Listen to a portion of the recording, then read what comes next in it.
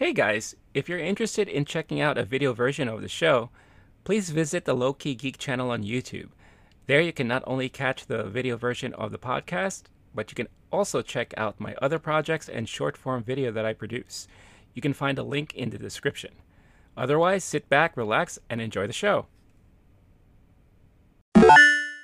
Hey y'all, we've made it. We're at the end of the year and we're moving into 2023. So this is our special year in review episode of Movie Time. Blake and I, we go over our best and worst films of the year and we talk about our most anticipated movies going into 2023. So what made our list? Stay tuned and find out. So you know what to do. Sit back, relax, grab your favorite snack. It's about that time for Movie Time, coming at you now.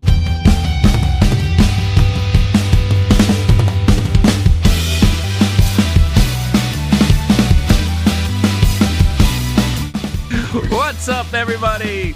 Welcome to the last Movie Time podcast of 2022 and forever. No, I'm just kidding. We're not going anywhere. You can't get rid of us that easily. Oh, God. No. Yeah, I'm sorry. I didn't mean to frighten you there. Yeah, that was a lost joke. My only job in the world. I'm really banking on this, man. Oh, yeah. You and me both. But as we close out the year, as we like to do, or, well, we haven't been around that long, but like what we like to have done last year, we're doing it again this year. And we're recapping all of 2022 and putting together our best and worst list to share with all of you. So really excited to talk about this. But you got Renee, Low Key Geek here, and Blake, the Wolf. What's going on, dude? What's up, Renee? Back for the first time again, baby. We're doing That's this. Right. We've done the recaps before. I like doing these with you. Look back. Mm-hmm. You tell me your faves. I tell you my faves. I find some movies that you were really into that you recommend that I'm then disappointed by later on. But to quote the song, should old acquaintance be forgot? Or in this case, should old movies be forgotten? No, absolutely not. We're going to remember them at least one last time.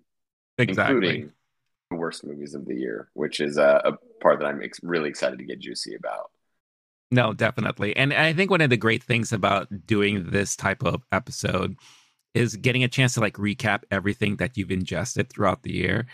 And you realize either, wow, I watched a lot of shit, or wow, I watched a lot of bad shit, right? So it could be like one or the other.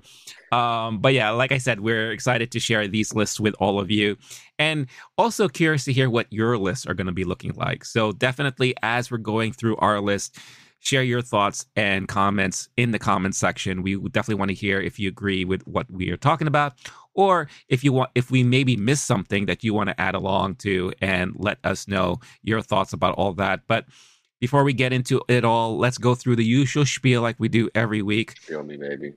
Spiel time. So, if you haven't seen us before and you happen to come across this video for the very first time, we are the Movie Time podcast where two buds get together every week and we talk about movies and give reviews and thoughts and insights and deep discussions, or just bullshit about it all and pretend like we know what we're talking about.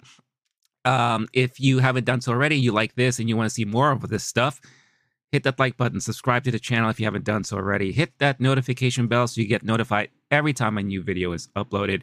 If you are an audio listener and you want a podcast version of this, type in Low Key Geek on your podcast platform of choice, where you can find this episode and many others to download. For those of you returning, thank you so much for joining us and for being with us possibly throughout the whole year. We really definitely appreciate it. And for your audio listeners, thank you so much for listening as well and tuning in whenever new episodes are up there for your listening pleasure.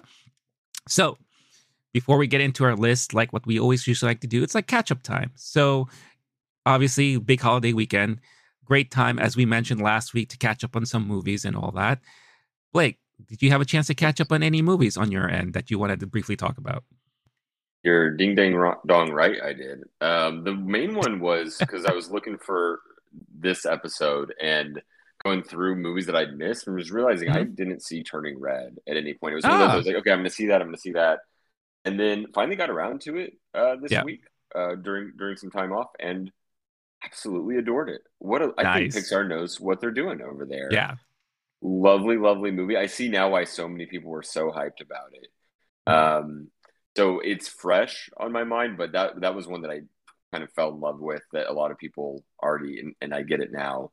And then the other one, which you touched on last week, was I saw Glass Onion, the Knives Ooh, Out sequel film.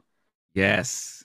I And I I enjoyed it. I yay! loved the first one. I was very Yeah, pleasantly surprised by the first one. yeah. So this one kind of had what I'm going to call the Avatar 2 problem, where if you really threw my expectations off last time, because I was going Mm, in, oh, people are saying this is pretty good, and then loving it. mm, This it's going to be hard to top that when I'm going in with expectations that I'm going to love it. That said, this one was different enough. yeah, Loved that about it. We're not going to do any spoilers here, don't worry, because it is a murder mystery. But yeah. Janelle Monáe, damn, I told I you. you were Yep. right. Mm-hmm. You were dead right. That's because we've seen her act before. I've Yep. seen her perform. Her music's incredible. This was just a more dynamic role than she's been asked to play in a lot Absolutely. of her other performances. Um, that was fun. That to me was price of admission alone. Daniel Mm, Craig, price of admission alone. Everything else is just icing on the cake. House, we're playing with house money when we get Edward Norton back after he yep. hasn't done much in years since what Motherless Brooklyn. Seeing Dave Bautista in a real movie is fun. That Uh-huh. that was nice. There was a few casting choices, but overall, just like the script was impressively good, and it's really difficult on a murder mystery, which Yeah. um, we're going to get to our worst movies of the year later. But there was a certain murder mystery this year that is on just about everybody's worst movies of the year list. It is difficult though when people go. It's like the M Night Shyamalan problem, where Mhm. if you go into it expecting a twist, Yep. then it's going to be very difficult to surprise people or beat their expectations. This one worked, and I think part of it is they changed the formula up enough, Yeah. and yet stayed true to what worked on the first one, which is as we know, and we'll get to with some of these movies, difficult to Hmm. do. So yeah, very pleasantly surprised. Thank you for so highly pushing it to the top of my list with that strong recommendation.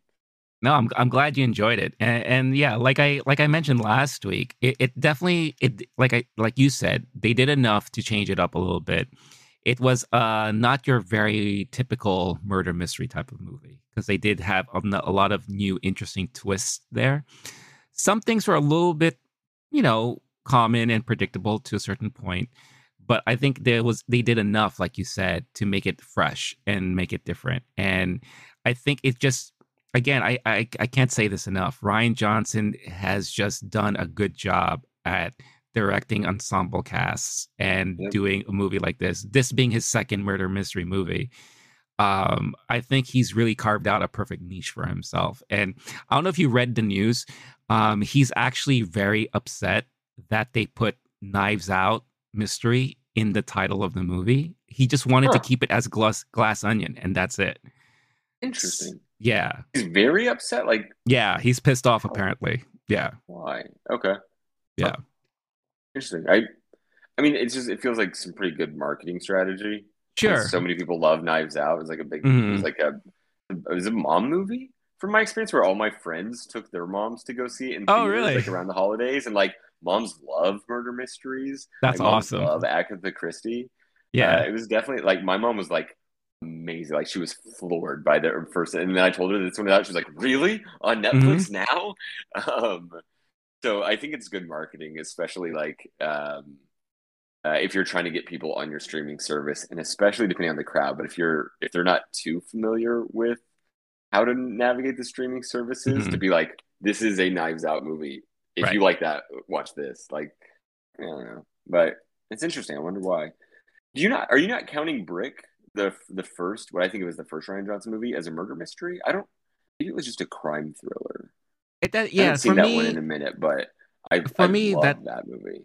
no, that was a great movie. And I think I do kind of consider it more as like a crime thriller-ish movie. I Not so honestly don't much of remember if like there a was a murder it even wasn't at so the much heart of of it. like yeah, it wasn't so much like a who done it. Like this Okay. like these two movies are like who done it type of movies, Right. This is the right? proper right. Yeah. Yeah. Yeah. Um, yeah, I think the only other thing I'll add to it, and then we'll leave Knives Out alone until we get to award season stuff, or I Uh, guess maybe later in our list. I don't know. I don't know where it is on yours, but there's a lot of movies that try to take on the like current zeitgeisty political conversations, mhm, and it doesn't always work. This one I feel like did a really good job of being taking a classic genre, the whodunit, putting it in modern day with modern technology, and then doing some commentary on the Jeff Bezos, Steve oh Jobsy yeah. kind of guy, like similar to what they're trying to do with the bad guy in Venom, Mhm, right? But it didn't feel forced. And there's a moment where Daniel Craig is um, very much insulting, but in his polite Southern gentlemanly way, that character. mhm. And I could definitely see like anyone on this on a certain side of things would be like, yeah, that was a great diss track Oh yeah. from Benoit Blanc, but it wasn't too over the nose, so I don't think it's going to push too many people away, and it was done cleverly and craftily enough that that's a difficult thing for movies to pull off is to make a Yeah. commentary on current times. And this one, yeah, I felt like that was one of the things that was most successful because when I saw them Mhm. setting things up, I was going, okay, this is really modern, even compared to the last one. Oh, totally. They're making fun of the Meninist YouTuber, Twitch streamer guys, and the Mhm. influencer people, and the tech industry geniuses, and all that stuff. And Yeah. kind of, I felt like that was that they took that bet and it was successful. That was an even more impressive uh, feat to me for that sequel. Yeah, like again, not to give too much spoilers, but I'll just give you this premise because that's basically how the movie starts anyway.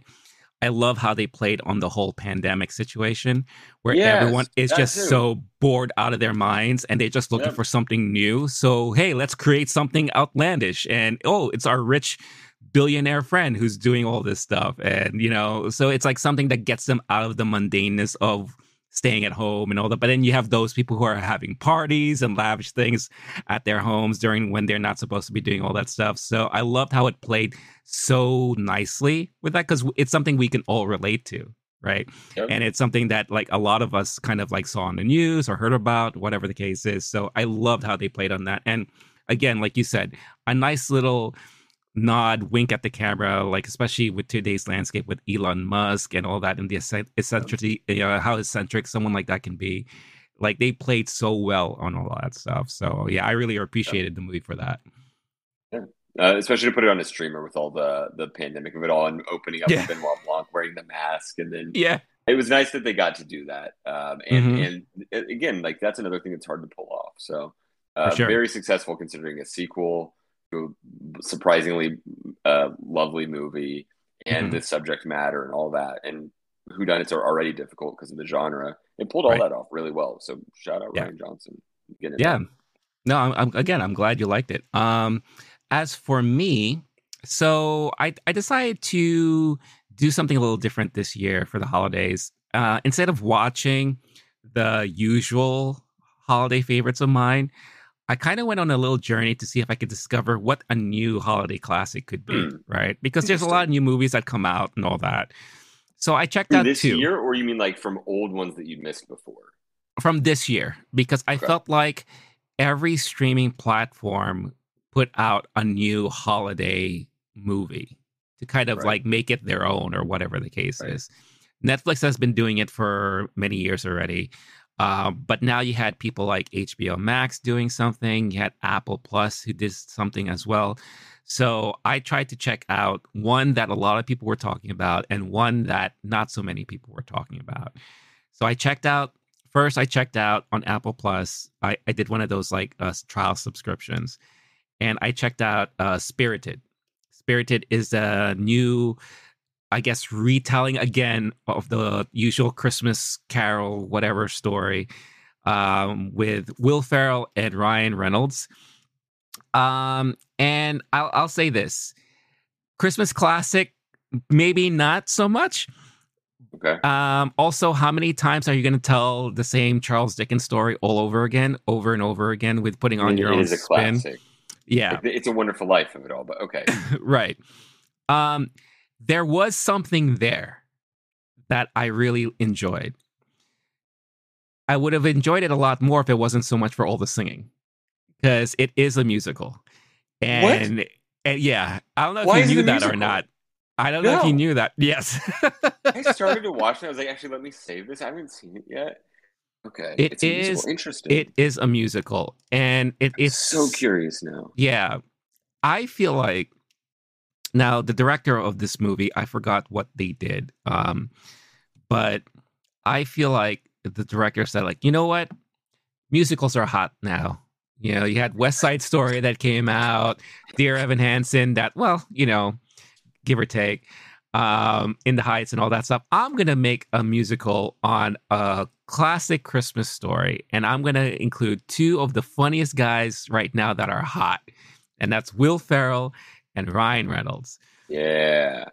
And what could go wrong with two washed-up has-beens who were formerly box office old and have just been doing weird streaming stuff, and right. Yeah, but like in the 2010s, this is a great bet for sure. Yeah, for sure. Yeah. But the moments that they shared the screen with no singing, it was actually pretty good. They had good chemistry together. You know, things were funny. But they really the musical numbers were just way too many, and I felt like if you were like a theater kid and you're still like that theater person. I know you love theater, and I know you go to plays often. Why'd you look at me when you said theater kid, dude? No, I'm looking at you because I'm talking to you.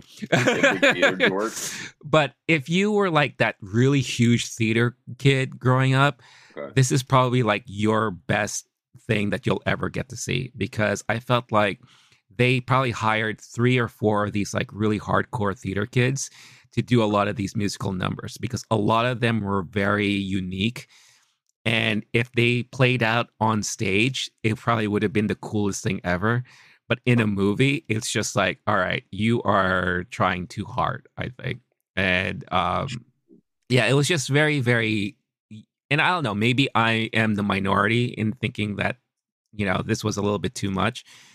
But I think if it was a little less singing and a little less like dance numbers and all that, I think the movie would have been much better, in my opinion. It's one of those things that's difficult to pull off because you have to be really sincere and put yourself out there when you're doing a musical number. And if it falls flat, it falls really flat. Yeah. How interesting. For the record, the director did Daddy's Home, Daddy's Home 2, and other classics such as Horrible Bosses 2. Oh, okay. So not the first one, just the second one. What could go wrong? Yep. Yeah. They helped write We're the Millers, Mr. Popper's Penguins, and Hot Tub Time. So if those are your favorite movies, this is up your alley. Then 2022 Will Ferrell, Ryan Reynolds movie you're gonna love it. Right up your alley. And it's interesting too because they did parody the musical genre within the movie too. So, like, there will be moments where they'll break into song, and then someone will say, "No, we don't need to sing right now about this." And you know, so that stuff was funny. Like, I loved how they kind of played on that. But yeah, I think it was definitely a huge swing when they put this movie together. This director was nominated for Worst Director at the Golden Raspberry Awards for 2012's That's My Boy, the Adam Sandler and Andy Samberg movie. Way, yes. That we're not going to even read the plot for because it's just no. Wow, I didn't see that one now. Okay, holy cow! So the fact that you weren't hating it is actually pretty good for this director's track record. That's great. No, I didn't hate it. I didn't love it. You know, I'm just like, okay, I saw it. I don't need to ever see it again. That's it. Okay. Yeah. So I'm not adding that to my usual holiday rotation for sure. Okay. The second movie I saw was on HBO Max, and it is the proper sequel to A Christmas Story called A Christmas Story Christmas. Now, they did make a sequel to this movie a while ago, which takes place when Ralphie is like a teenager or whatever the case is, but they didn't use any of the original actors in it. So this one, they actually got the original Ralphie to come back. They got his friends to come back and all that. The mom, unfortunately, the actress, I think she passed away already. So they got someone else to fill in her shoes. And basically, it was a movie that really, really, really tried to rely on nostalgia all throughout. If this movie was made maybe 15, 20 years ago, it would work. I think in our day and age now and our setting, our modern times, trying to make something as wholesome as the original Christmas Story just doesn't work anymore. Um, at least not for like my generation, I think, or the younger generation. This really would probably do well if you had grandparents over and you wanted to watch this with them. I think this is a parent movie for sure. Like they would love this stuff. For me, safe it was family movie bet so safe when everyone's around the fireplace. So safe. Yeah, like perfect. Yeah, if you had like a group, a family gathering, and you just finished your Christmas dinner and you just want to have something that everyone can watch, perfect movie to watch for sure. But I think for the most part, they just tried to recapture too much of the stuff from the original that it fell flat a lot throughout. So again, not something I would add to my holiday rotation. Right. But again, glad I saw it. Don't need to ever see it again. And yeah, those are the movies I endured during the holiday weekend. Did you see, you saw Violent Night, right? I did. Yes. That one is that one on there? Because I saw that too. Really enjoy. We didn't get to discuss that one too much. We didn't, because I think you saw it as you came back from your trip and all that, and we didn't.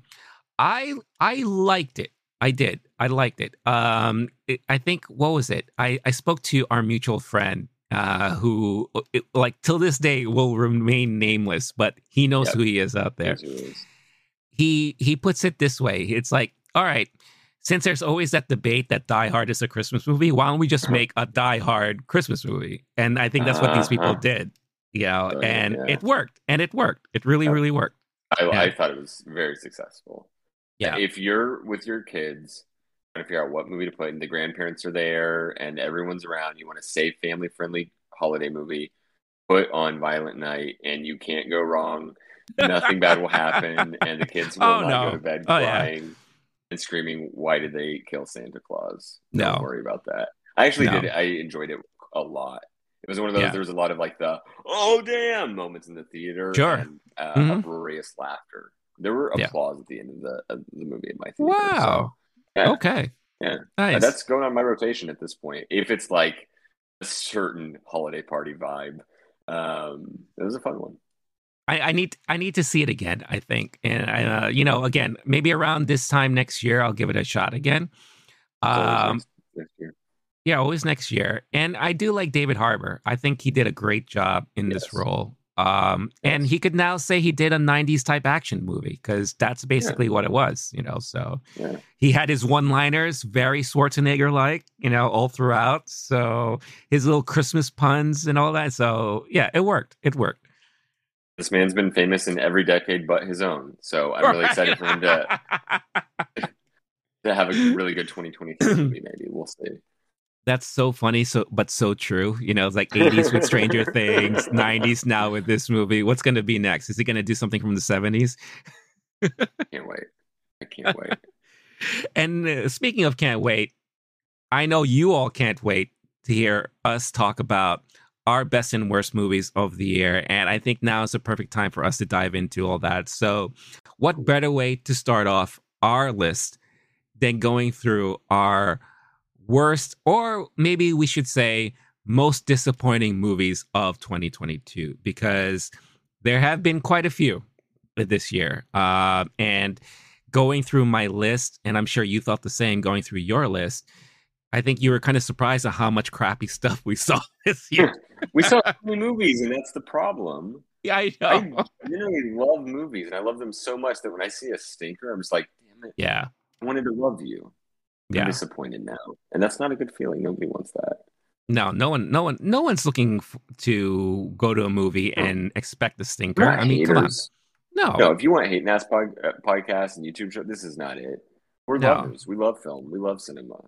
Yeah, but we want to celebrate cinema sometimes. Oh yeah, and then these are the ones that made it harder to celebrate cinema because they just The worst feeling was going into an episode where you and I both hated a movie. I was like, I just don't want to even. I like loving things. I'm a sweet boy. I'm a all nice man. you yeah, all you have to do is go back to the Netflix episode that we did Yeah, that where was we so went. sad. That was so difficult. Where You're having a we really good day and you just want to see two people being bummed out who love something and then just watch it get spoiled by the most successful streaming company. yeah. Watch that episode for sure. Yeah. Yeah. Again, we did an episode where we just went through all the Netflix movies of the year so far to date this year. And oof, there's just a lot of stinkers. Yeah. And I think some of them even made our worst disappointing list of the year so far. So I'll give one, since I already just mentioned it, A Christmas Story Christmas, that made my list because, again, I think I was going Wow. into it really hoping it would capture that same magic as the original movie. Especially since at this point, it's Christmas is known for A Christmas Story. It's shown 24 hours on TNT and TBS every year. It's something you can't escape. It is a classic, and for a sequel to come out that just fell really flat, really, really disappointed me. So that definitely made my list for sure. Another one I'll throw in there, and then I'll throw it to you to name a couple of yours. Is Thor: Love and Thunder. I was very much disappointed in this movie, that to the point where I hated this movie when I saw it the first time. Now, I gave it a second shot. I said, you know what? Let me check it out. Maybe I was in a wrong headspace at the time or whatever the It case is. happens. It Yeah. What'd you happens. think? I fucking hate it more after No. watching it the No, second I love time. that one. No. Yeah. Oh, No, man. I'm sorry. It was just Oh, trying to be Becca, too. that's RTT. It's Yeah. Thor. You love these guys. It Christian was Bale, Natalie Portman. What you Christian didn't like it? Bale was so underutilized in that movie. He could have been given so much more for an actor of his caliber. You bring back Natalie Portman after she's been absent from the MCU for so long, and you just give her a bunch of funny quips and one-liners and stuff like that. Russell It Crowe. He was was fun. I liked that. I he had was fun fun. watching Russell Crowe being He was fun for the funny first and five fat. minutes, and then it just got Yeah. tiring after a while. Okay. Like the goats. The goats were hilarious as hell. Every time. Every time. Yeah. That's the one part that still got me every time because it's just so ridiculous, right? Yeah. It's like they took a meme and they just exploited it in this movie. But it was just trying to be too comical all throughout. For a character that once started as serious, then became like this comedic, I don't know, walking punchline or whatever the case is.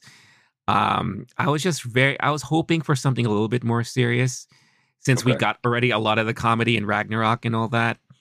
And then this came along and it was just like double time. It was just like more and more and more and more. Yeah. And I was just like, oof, I was just not expecting it. I was not ready for it. And I just didn't like it at all. So yeah, that definitely made my list there. I didn't like it as much as the first one. I'll give you that. But I remember when we talked about these movies, we did a little flippy flip because Yeah, I was very mad about Doctor Strange and the right.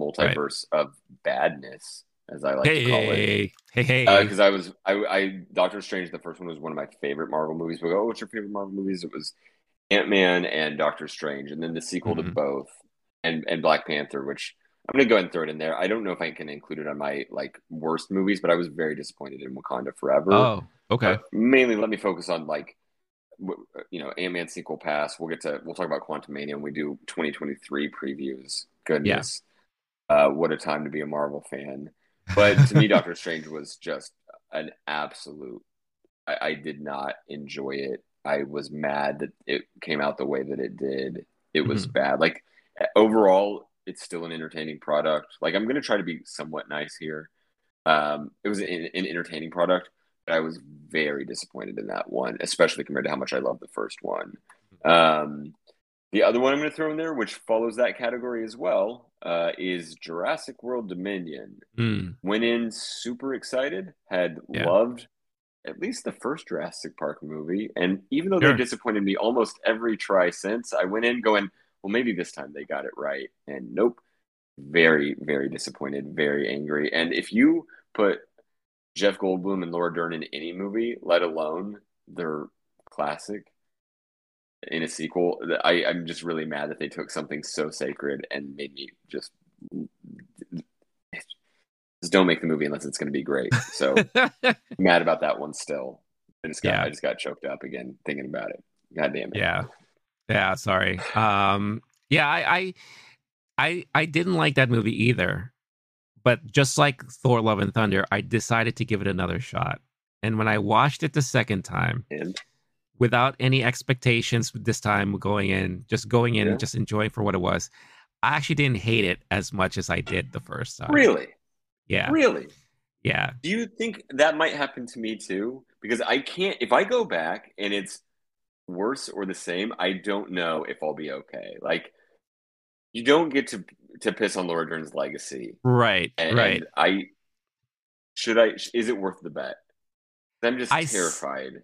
I say give it another year or two. Okay. Okay. So you're not that confident in the bet?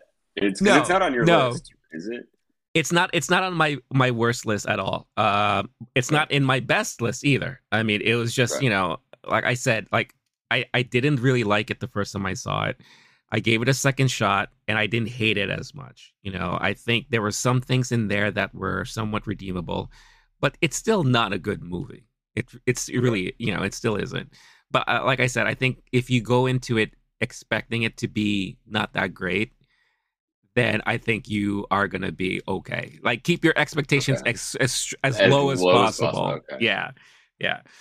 So you So went from big mad to kind of meh. That's kind of like meh, it's a movie. Yeah. Okay. Yeah, Okay. yeah, yeah. I just don't want to be mad. I don't like hating things. I get it. I get it. I totally get it. Another one movie that did make me mad was Morbius. What a hot mess that was. I mean, oh my god. Especially when you get like an actor like Jared Leto that we know he like fully commits and he's crazy and all that stuff like that. And this is like the perfect character for him. Oh God, it was so god awful to watch. I think I was groaning throughout most of it, rolling my eyes and all. Yeah, it was just unbearable a lot to for the most part. Um, no redeeming quality at all in that movie. Like I don't even have the desire to watch it again. It just really, really pissed me off, that movie. And I don't know where it's gonna go from here. I know he's supposed to play really well with like the whole Sony Spider-Man universe or whatever the case is, but I would be just fine if they never reused that character ever again. Wow. Another movie that also kind of I found disappointing was Day Shift. Day Shift, the movie that came out on Netflix with Jamie Foxx and Snoop Dogg. Dave Franco, is that right? Dave Franco, yes. Young man Franco. Okay. Yeah. Younger brother Franco. I remember that one. It didn't leave much of an impression. You didn't like it. No, it made your list. You hated it. It made my list because again, I think it was definitely one of those movies that was trying to be way too stylish and over the top with the action and all that, but there was absolutely no substance in it for me. There was a lot of jokes that were just like, really? You thought that was funny? A lot of the weird back and forth within the car between Franco and Jamie Foxx. I was just like, okay, they're kind of trying to make like a buddy movie, but where is this really going? And I just remember when the movie ended, I had the pleasure of watching this during our Netflix episode. And I thought walking away, it was going to be one of the ones I would be talking highly about. Uh-huh. Boy, was I wrong. It was just the complete opposite. And I just didn't like that movie one bit at all. Yeah. So, yeah. The sad part is that was one of my favorites from that episode. I know. Which says a lot. Because I didn't, like, looking back, I was like, yeah, it wasn't really that good. But it was just compared to all of which I'll throw in right now. Two of those that were on that Netflix episode was Fistful of Vengeance. Almost unwatchable. Like there were multiple times it was the kind of action movie where I'm getting a headache because the effects are bad, the plot is dumb, the characters are not developed, just everything was, why does this exist? And then Adam Project was the other one that I just was very, very disappointed in. We're talking time travel and action with Ryan Reynolds, who, well, I was dunking on him earlier, like he's my generation's action comedy star, Yeah. right? I should have liked that movie and Yeah. at least not hate it. And instead, I was literally groaning during the big final battle because it was Hmm. to me so corny and not deserved.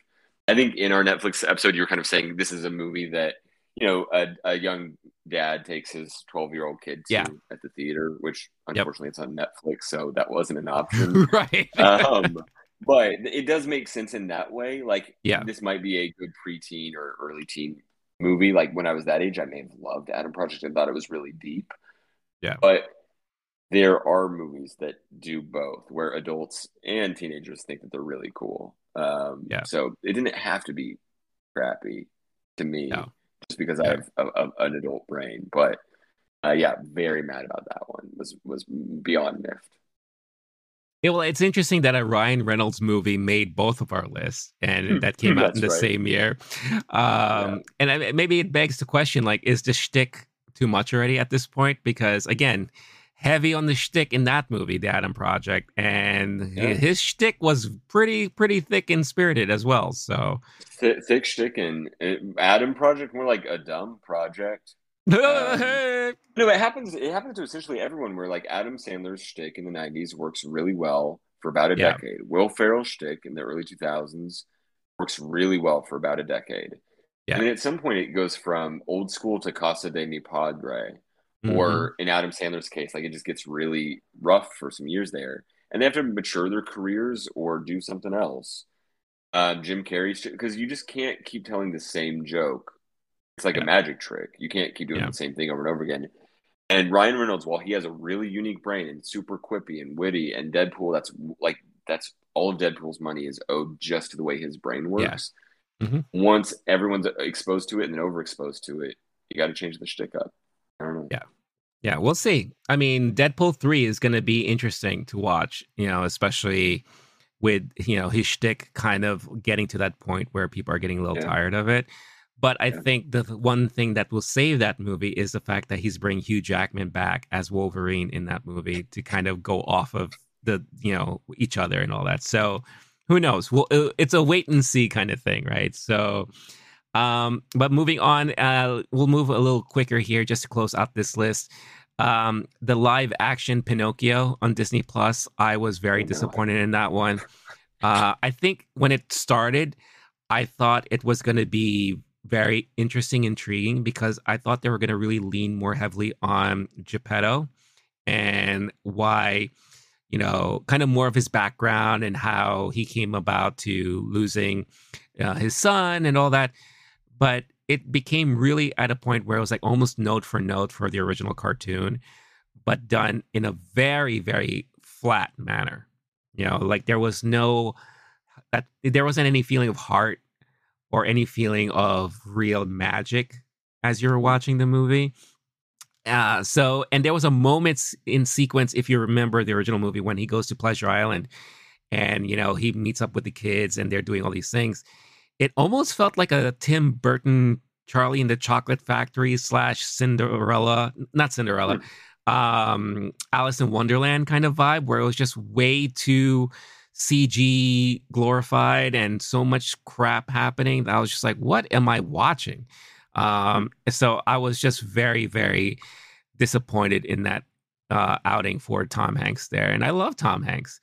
But yeah, that was just really, really piss poor there. And then I think we share a couple of things, if I remember correctly. Going back on our conversations in our previous episodes, Clerks 3 was definitely something that I was extremely disappointed about. I don't need to talk much about that because we did a whole episode of yeah, not good. It was not good. Spiderhead, another Netflix movie with, again, Chris Hemsworth in that movie trying to play a different character than he normally does. And then you had who is the other guy with him? Miles Teller, who is in a movie that's very, very favorable to me this year. Was not so much in this one. And it was just like, I don't know if it was the directing, the story itself. It was just, I think I just didn't know what they were trying to do in this movie. And it was just, it felt like it was all over the place. the ending was all of a sudden trying to be a little comical when most of the movie wasn't so much. Right. Yeah, it was just like, what are they doing? But I think that the one that we share hatred towards the most is Death Everyone. on the Nile. Death on the Nile Death. was just death to cinema. I would have preferred death. Yeah. Anywhere, not just on the Nile, anywhere. Yeah. I slowly died during the. It was just, and there's so many people who have just shit on this movie. Yeah. And just eating it with a bat. I don't think we have to here, but goodness gracious. And it's one of those we're talking about where when you have Knives Out and then the sequel being just as good or on the level, people loving it, and then you go from Murder on the Orient Express to Death on the Nile from the same concept, same director, same detective, and then just the quality falls off a damn cliff. Oh yeah. It was don't do that. Don't make movies that aren't good, or at least that aren't so bad. Yeah, at some point it was one of those they should have just scrapped it or just started over. It was really bad. Yeah, very, very painful to watch. Was there anything on your list yet that you haven't covered? Nothing I'm feeling passionate about. I'll just drop a couple. Sure. You got me excited about Chip and Dale on the Hey. Yeah. Hey. That's on you because I was not that impressed. Andy Samberg, I laughed like maybe I had like one chuckle during that movie, and I was going in thinking this is gonna be the new Lego movie. Is this going to be another take on they're going to revolutionize this childhood thing I loved, and then they made it really great. No, it was fine. It was okay. I loved Chip and Dale back in the day. It was like, so I was disappointed on that one. The other one was 3,000 Years of Longing, which if you give me a premise of Tilda Swinton and Idris Elba in a hotel room, telling stories, and then those stories come to life. I was thinking this was going to be one of my favorite movies of the year. Same dude who made Mad Max. Yeah. And Happy Feet. And Happy Feet. And Mad Max Fury Road, and also Happy Feet. Yeah. And I was so bored during this movie. Wow. I'll admit it's not my genre, but everything else about it I should have loved. And so the movies can overcome that problem for me if everything, it was just, to me, it was slow and boring, and it was just the pacing was kind of like listening to someone telling a long-winded story. I was at a movie in a movie theater where the lights were off, and I may have taken a nap during like the second third of it.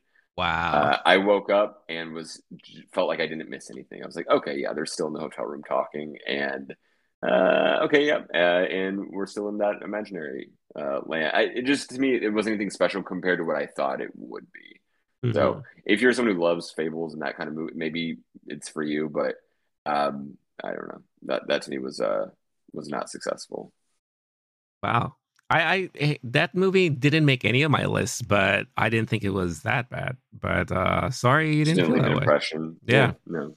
It was a good nap though. I honestly had a really high quality sleep because of the dreamlike stories that were being weaved before me. Did your nap last 3,000 minutes at least? No, but it could have. I don't know. Okay. Yeah. Time is really weird. Yeah, as we learned in that movie. Time's just relative. Yeah. Yeah. Okay. Anything else to add there, or that's pretty much? No. Okay. Yeah, that's the end of my worst of most disappointing list. All right, cool. Because I have one last one to add here that I saved for the very end because I knew it was going to get a rile out of you. You didn't put it on your Renee. What? Okay. What? Yeah. No, so what is it? So the last movie I will mention, and it's okay. Comments, all of you could come at me. It's all right. Because I don't understand why people like this movie so much, especially towards the end of the year. And I would have to say Decision to Leave is on my list of not worst, but very disappointing movies of 2022. Nope. No You're joke. About to do just kidding, that's on my top 10. No joke whatsoever. I watched this movie and like more than halfway through, I was just like, I don't care anymore. I don't care who loves who's going nuts for this other person. I don't want them to do anything anymore. I want them to all go away. It was just, it was just unbearable after a while. And I get what was going on here. It's your very typical romance story between a cop and her and his suspect, right? Wow. And he falls in love with this suspect who's very mysterious, Is it right? my job to stop him? She's all mysterious, and he gets overly obsessed. But yet, there's still a question: is she a killer? Is she not? Oh, I'm so intrigued, and I really love her. They don't kiss. They don't have sex. They don't do nothing. You know, and it was just like a giant cock tease between the both of them for the longest time. Okay. And I was just like, enough already. You know what? Kill each other. Shoot him in the head. Stab yourself. Jump off a cliff. I don't want any of them to be happy. You might even be ruining the movie for other people who haven't seen it. How dare you? I'm doing that on purpose to save all of you from watching this thing. Because this isn't a bit. No. From a director you were actually mad watching this movie that everyone loves. It's like on so many number one or top 3 lists from so many I don't get it. I don't get it. You were supposed to love this one, buddy. Did you go into it with like, did you go into it thinking you would love it? Did you know anything about it going into it? Have you seen this director's other movies? Like, yeah. What was the context? Did you currently have a piano falling on your head while you were watching this movie? And that's why you were angry about the experience. No. What happened to you to where you hate this movie that everyone loves? So I wanted to watch this movie before we did this episode because I did think, oh, what would happen if this made my list, right? Because again, I heard so many people talking about it. It's been making the rounds as one of the best movies of the year for so many people. It was advertised very heavily throughout New York Film Festival as a movie to watch and all that stuff. And I didn't have a chance to see it then. You know, so I purposely did a Mubi trial because it's on Mubi right now, MUBI. So I did a Mubi trial just to watch it because I wanted to make sure I saw it, right? The director, I love Old Boy. That's like one of my, like the movies I really love from back in the day. The Handmaiden was a brilliant movie, very beautifully done, all that stuff, very well written and acted all throughout. So I'm like, okay, I know what this guy can do. So let's see what's next. Now, the one thing I will say is that I really appreciated a lot of his cinematography and his editing. Like, that's one thing that really stood out to me throughout this movie. I love that as the police officer is like investigating the suspect from afar, all of a sudden he's in the same room with her, as if he's in the room experiencing all the stuff that she's experiencing or whatever the case is. I love all that stuff. Everything else was just boring. It was just like I couldn't get into it. I just really could not get into it. I hate this for you. Yeah, Renee. This could have been one of your favorite movies. You could have been gunning for this at the Oscars. You're gonna be mad all Oscar season because of this movie. When next time you're in a good mood, you need to rewatch this one because something's going. I think because maybe you were trying to force it in at the last second. Maybe, but oh my god. I don't know if this somehow walks away with like best foreign picture film at the Oscars, I would, one, be shocked, and then two, I'll be like, then there's something broken with me because I just couldn't see it, you know. And again, maybe it's, you know, circumstantial. Maybe I wasn't in the right headspace at the time, like, you know, Jurassic World or Thor: Love and Thunder or whatever the case is. So I may in the future revisit it, but I'm telling you, I could not wait for this movie to end. I just was just like, enough already. I couldn't care less about these characters anymore after a while. And, you know, that's it. Wow. Sorry, world. Sorry, cinephiles. Sorry, Letterboxd community. I just could not. Maybe it was just a movie not for me. I don't know. I mean, it's a front runner for the Oscars, so you're gonna be mad. It's in the same convo as, could this one also get a Best Picture nomination? The way we've had in recent years with Drive My Car, Parasite, Roma, etc. So you're gonna be big mad. I cannot wait to just keep.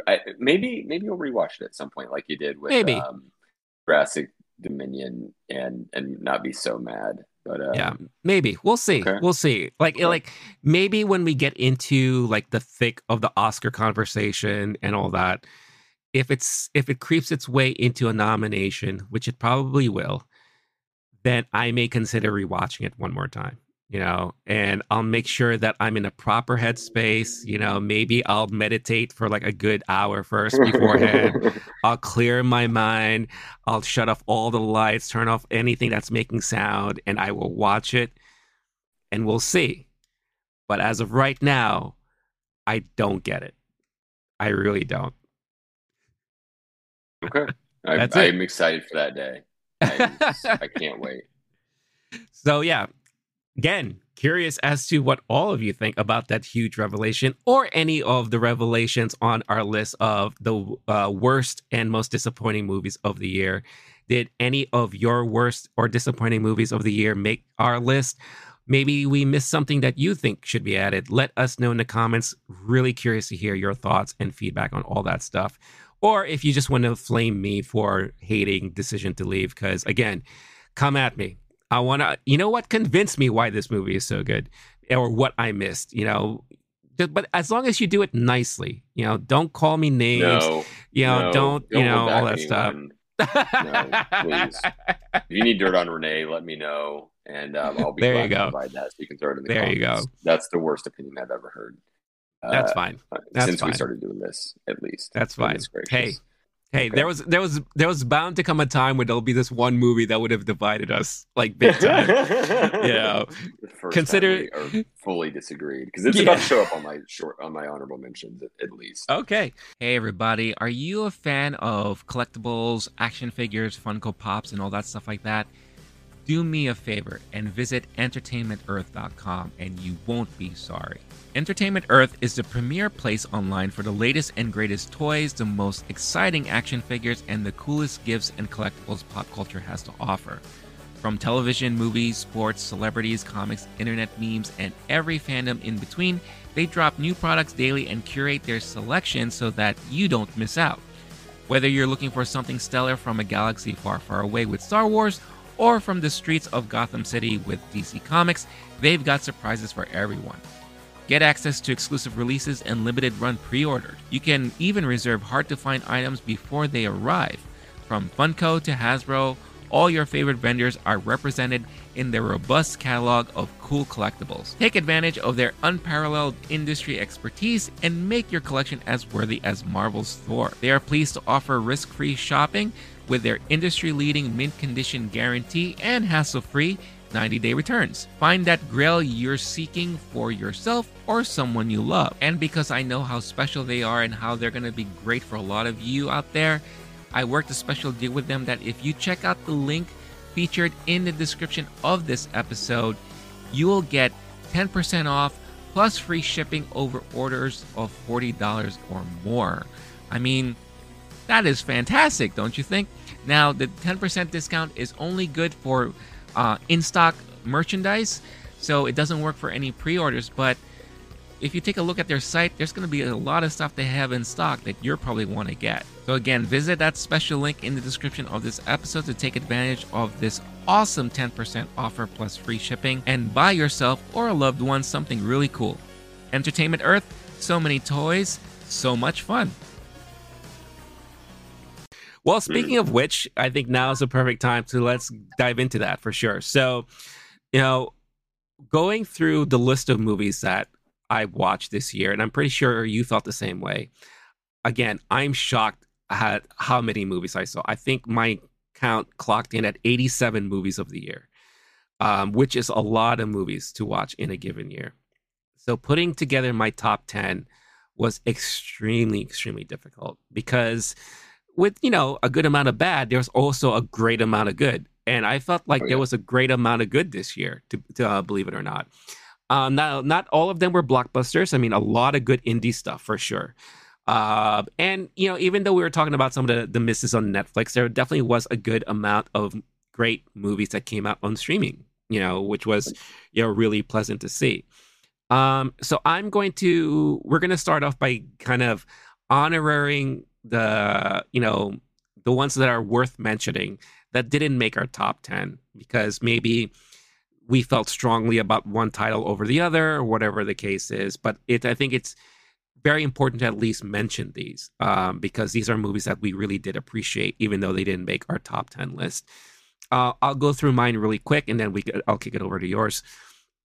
One movie I do have to mention is Avatar: The Way of Water, because I think I was, for the most part throughout the year, shitting on this movie. Um, I was calling it like, a little Yep. too late. I was saying that, yeah, I'm sure it's going to look gorgeous, but I don't think story wise it's going to do much, blah, blah, this and that. But then the one thing that we always say, and what everyone else says, never bet against James Cameron. And Mm-hmm. he did come through, and Mm-hmm. I was pleasantly surprised on how much I enjoyed this movie. I was intrigued and enthralled all the way through. We did a review episode about the movie, and I think, it resonates. Both of our feelings of the movie. Really, really enjoyed that movie. Pleasantly surprised there.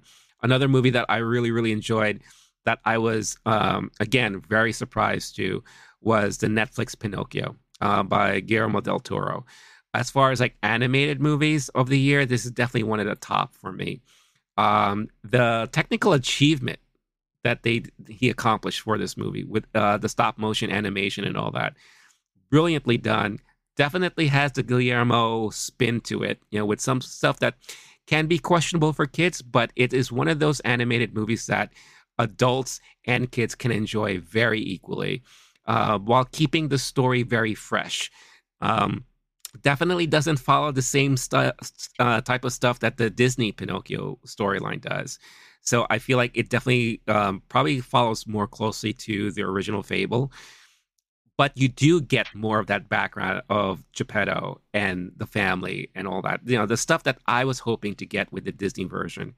We definitely got more insight out of that, and it made you care a lot more for these characters. The songs were very well done.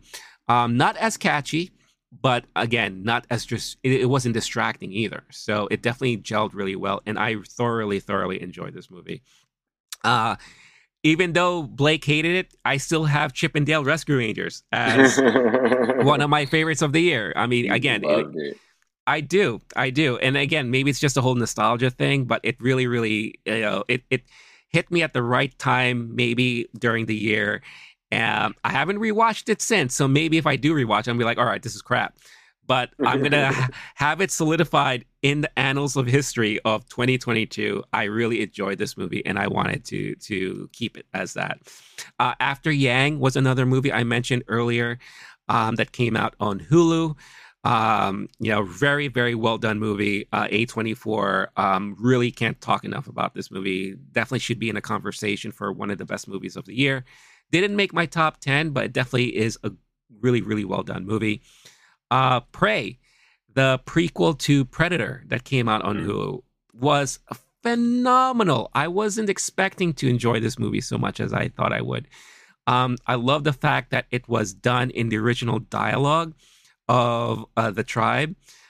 So you had the choice to watch it in the original dialogue, the dialect and everything, or watch it, with the dubbing or whatever the case is. It brought back the Predator franchise in a good way, and kind of brought it to its roots. Really, really enjoyed this movie. Great action flick there. And lastly, I want to mention Corsage. Corsage was a movie I checked out at New York Film Festival. Stars Vicky Krieps, who was in Phantom Thread. If you saw that movie, very well done movie about Australian, kind of, I believe she was a princess or queen. And it was just talk about like being oneself and being rebellious, because this is who I am, and this is who I want to be. I don't want to be shackled by what people are supposed to see me as, or what is expected of me. I just want to live my life, enjoy, and all that kind of stuff like that. If you want a further in-depth review about it, I have one on the channel that, again, it was one of those things that I went into not knowing what to expect and walking out very pleasantly pleased and surprised. And it's definitely one of those movies that I think should be talked about this year. So that are my honorable mentions right there. So, with that being said, what about you, Blake? What are some of the things on your list? Right, thank you so much, Renee. I'm happy to talk about my honorable mentions now at this moment.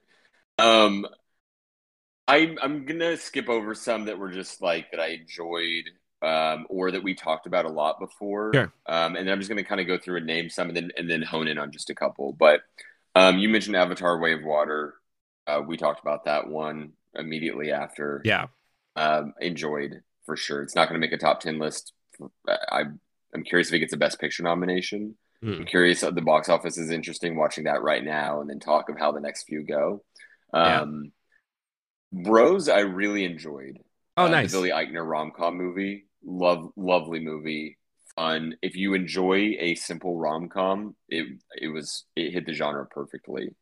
Another one that was a unique take and more of an indie take on it, less of the genre formula, but still a solid formulaic rom-com, was Fire Island on Hulu, which we were talking about Bo and Yang earlier, talking about Yeah. SNL and what's going with them off air. That was a really well done movie also. And then Moonfall um, was one I was just pleasantly surprised by. It was very dumb, and I was entertained as hell in the movie Yeah. theater. So if you just want to turn off your brain, I don't. I don't think it needs to be at a movie theater, but it was better there for sure. Oh, yeah. Um, so if you missed it, but yeah, if you just want to like turn off your brain for a couple hours, that was a fun movie. The Weird Al biopic that was a fictional biopic, I was very Good impressed call. by. Yeah, good call. I thought I was going into something that would be a true biopic. And then Yeah, at some point I realized they were being silly with it, but they were doing essentially a Weird Al song version of a biopic and the best version of a exactly. Weird Al song. I'm not always the Yep. biggest Weird Al fan. I do understand that he's a genius and I have enjoyed a lot of his music, especially when I was younger. This movie does a really good job of taking a well-known genre or like a type of movie, putting a spin on it, but not being mean-spirited about it, No. kind of just being silly about itself and not taking things too seriously Yeah. and making it more fun that way, and kind of being the more extreme version of the thing that we all know and enjoy already. Yeah. That was kind of the brilliant thing that Weird Al does. This movie did, which was really impressive to watch. And damn, was it fun watching Daniel Radcliffe play that ridiculous character. So definitely more of a silly action comedy than I expected it to be, Yeah. and a take on the biopic. Like that, there was some really fun moments. So fully recommend. Um, That's the one that I wish it wasn't on the Roku channel. Like that Yeah. movie really, I think it Not belongs that on hard to get like the a Roku channel, but a lot of people are not saying I'm hard. not even going to watch it because I don't even know how to. I've never downloaded it. Right. I don't want to download a new app. No. It Yeah. should be on Netflix. It should be on Prime. It should be on something more accessible because it was a fun movie to watch. And again, if you are into the humor of Weird Al, this movie is just that from beginning to end. I too enjoyed that movie. That's a good call on that one. So those were the ones that were kind of my I enjoyed them list. Now I'm just going to rattle off the short list, the ones that I like was debating that should this go in my top 10. Um, Top Gun Maverick, no one cares. Marcel the Shell with Shoes On. We talked about that one for a full episode. That was a really lovely movie that I wish had gotten more fanfare. Yeah. So fully recommend that to anyone who hasn't seen it. Ambulance, while a dumb action movie, Nice. almost made my top 10 because I had those probably the funnest I had or up there of any movie at the theater. Just chest pounding action, pumping my fist. That was a great time. The opposite was Blonde, which Mm, has not aged well. In our no. review afterward, I was more glowing, and then things came out, and the director kept talking, and it became Uh-huh. harder to defend some of the decisions that the director made, which I maybe misunderstood as being pure intention and maybe weren't. That said, the experience of being in the movie theater and being crushed by that movie, I really like a movie that has an effect on me, which is kind of a theme throughout a lot of the movies on my list of if it had an effect on me, good, bad, action, sadness, all whatever it is, that to me means it's successful. So at least when I saw it in theaters, it was successful, even though in all other metrics it has not been. Right. Moon Age Daydream, really fun Bowie Nice. documentary that we talked about. Rathaniel, the Gerard Carmichael stand-up special, which to me kind of transcends the genre. It's the one where Mm, it's kind of known as the one where he came out. yeah. And I was there in the live taping. Apparently, You you could can hear hear my Blake's laugh. laugh. Yeah. Oh yeah. Renee texted me as soon as he'd seen it, but that one just being there in person and then seeing it again, and it's directed by Bo Burnham, who is a Yeah. Oscar-nominated man. That was a special. Banshees of Inisherin. I know it's going to get a lot of awards buzz. I'm not as hyped about this movie, but I really enjoyed it. We talked about the menu last week. We did a whole episode on Men. We talked about Armageddon Time. We talked about Elvis a lot. I'm excited to talk about Elvis more as we get to award season. I'm curious how that goes. Sure. Yeah. Woman King, amazing time, similar to Ambulance, where like just pounding my fist, pumping my fist at the end of that movie. You already talked about Pinocchio. Love that one. The new one, the live, the Netflix, sorry, not the live one, yeah. Netflix one, the Guillermo del Toro one. That was great. I loved Amsterdam. Another one of those that just seems like a flop, and Babylon, which we talked about recently, which seems like it's becoming a flop. Loved both of those. Fablemans, enjoyed.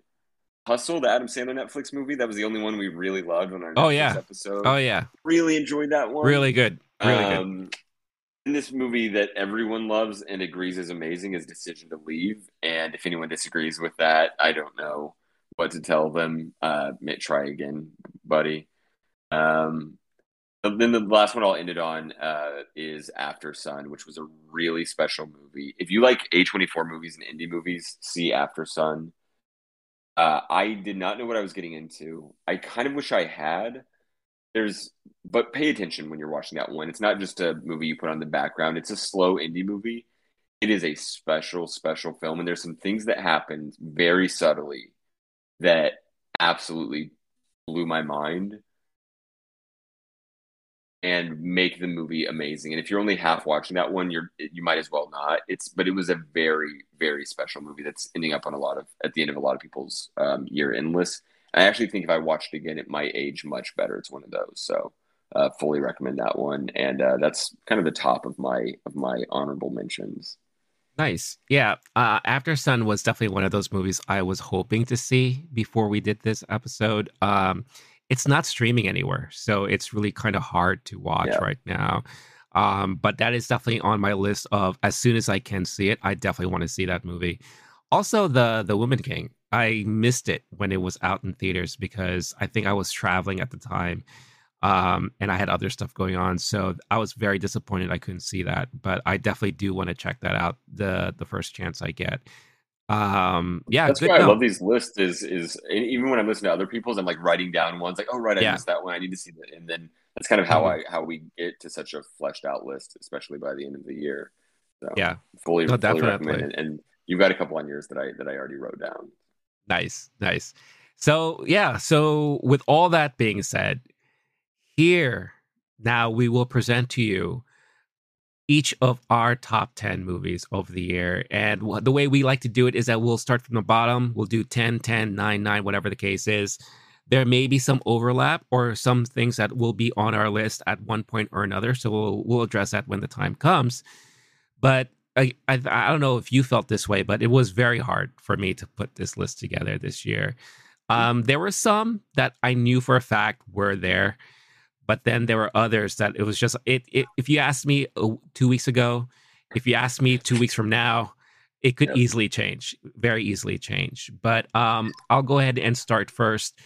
My number 10, I put in Glass Onion, Knives Out Mystery. Again, it was just one of those really fun and entertaining moments watching this movie. You know, I had a chance to watch it in the theater. They did one of those things where they released it in theaters for like a week, just to get that qualifying berth for the Oscars and all that. I was able to actually watch it before that happened because just lucky enough to see it. But I'm so glad I did because I think having a chance to watch that in a theater crowd makes that experience so much better. Not saying that you need to, but it heightens the experience. And it's one of those movies where with all the twists, all the reveals and all that kind of stuff like that, you get the right reactions from the audience. And I think I would have had those same reactions if I just watched it at home. But I did find that movie so entertaining. And again, a genre that is normally not that hot, you know, the murder mystery, it's like very hit or miss. The fact that I loved it so much, and it's from the same director that did another brilliant murder mystery before that, you know, again, great job, and I really enjoyed that. So that's my number 10. Now I really wish I'd seen it in theaters because I love that one and I Yeah. saw it at home. Okay, my number 11 movie is 10? Strawberry. No, number 11 movie. 11. I amend. Number 11 movie is Strawberry Mansion, which tragically played in like one theater in New York City for a couple weeks. I don't even remember which theater I saw it at. It is such a dreamlike, surreal, bizarro indie movie. If you're into like Jodorowsky or just movies that kind of like mind fuck you, but are also have that DIY indie aesthetic, definitely watch this one. It was really well done. It was one of those I was like, how did this get made? And also, how is it not everyone's favorite cult classic? Um, just the quick synopsis, just because I still haven't met anyone who's seen it. I don't even know what it is. In a future where the government records dreams and taxes them, a dream auditor gets caught up in an aging eccentric's dreams. This man is just reviewing people's dreams for his day job and auditing them, and it's so bizarre and so lovely. So that's my number 11 movie. My number 10 movie is The Batman. We did a whole episode on The Batman. It was one of those earlier in the year. I want to say February or so it came out.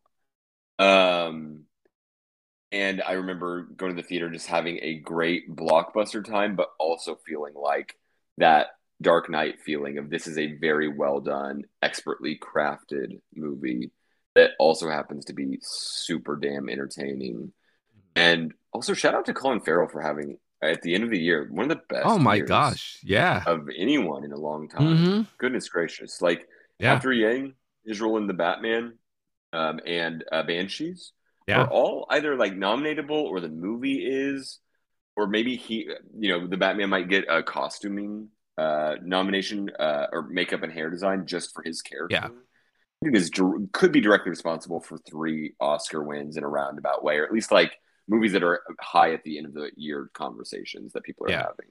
So that's my number 10. Standing by it. If you want to know all my thoughts, we talked about it for on back when it came out. Yeah. Well, it's funny because The Batman was actually the first episode that we did of Movie Time. That's right. Oh, March 4th, it comes out. Okay. Yeah. And we do it the day before. Wow. Yeah, that's right. Yeah. Okay. Yeah, it's what started our venture into the podcast landscape together. So damn good. I had to go on the record about it, darling. Yeah. And I'm glad we're doing this still, dude. Holy shit. For sure. Cool. I know. Yeah. It's weird because it felt like so much longer ago, right? Yeah. It's One Oscar season is really like 10 human years. Yeah. And so I'm glad we started when we did. Really for got sure. our legs under us early for on. Sure. Yeah. Nice. Okay, so The Batman is your number 10. I'll just say this right now so that we save time. The Batman was actually my number 8. So, yeah. So, again, just like with great performances all around, I think the cinematography is top notch throughout that movie. The sound, the soundtrack, like everything just gelled so well together. I did like the fact that, again, it's a spin on Batman that we haven't had a chance to see yet. And that is the more detective, trying to solve the mystery, trying to solve the crime. So it wasn't like your full on action packed, all that kind of stuff like that. It was a lot of slow moments where he's trying to figure stuff out. And that is basically who Batman is. So really great stuff. I enjoyed talking about that movie and seeing that movie. And, that's why it made my number 8. My number 9 is Triangle of Sadness. Triangle of Sadness was the Palme d'Or winner of Cannes this year. I saw it during New York Film Festival. And I love this movie. I love the whole cynicism behind it. I love the parody, the satirical commentary on the world. I love the whole, how the rich view regular people and kind of like the little stab and jabs at all that. I love how things kind of switch towards the end when it comes to the classes and who's the one on top and who are the ones now following. I love the whole commentary and all that. I think speaking of Oscars, when it comes to supporting actress, I believe we have one in the running here from this movie, and that is Dolly De Leon for her performance in this movie. So I'm pretty sure she's still being considered for this for a supporting actress, at least because of this movie, because she was phenomenal all throughout. So yeah, Triangle of Sadness. Again, this was another movie that we talked about. We had a review episode about, and we both really enjoyed it. So yeah, so that definitely made my list as number 9. And very similarly to yours, it's the way I put my list together. It's like not only was it entertainment value, but how it touched me as far as story, as how like feelings, emotions, how I can relate to the story and everything like that. The message, right? And I thought like this did a lot of that stuff, for me. So yeah, so that's my number 9. Which was your number 9? My number 9 was Triangle of Sadness. My number 8 is The Batman. Thank you. Okay. Yeah. Gotcha. My number 6 is Triangle of Sadness, which nice. We'll get to in a second when we're kind of going through them. But yeah, everything you said, we did the whole episode on it. Yeah. I don't know if we linked those somewhere, but that was a really fun theater experience. Yeah. I enjoyed talking about it with you. Absolutely. Yeah, for sure.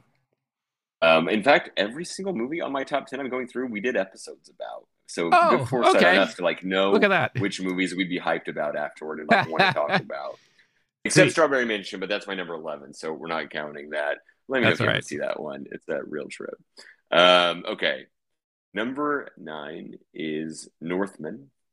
Nice. Yeah. Really enjoyed it. Loved it. It was one of those where you and I were kind of finding our footing on here, and I really enjoyed talking to you about that one. Yeah. And I was like in the theater. I saw it twice. Second time I'm like taking notes and really diving deeper into all the possible meanings of it, which is fun, especially when it's on the surface, just a dumb Viking action movie with amazing wonders and sick bloodshed with awesome knives and wolves and just some real gnarly family dynamics that we won't go into.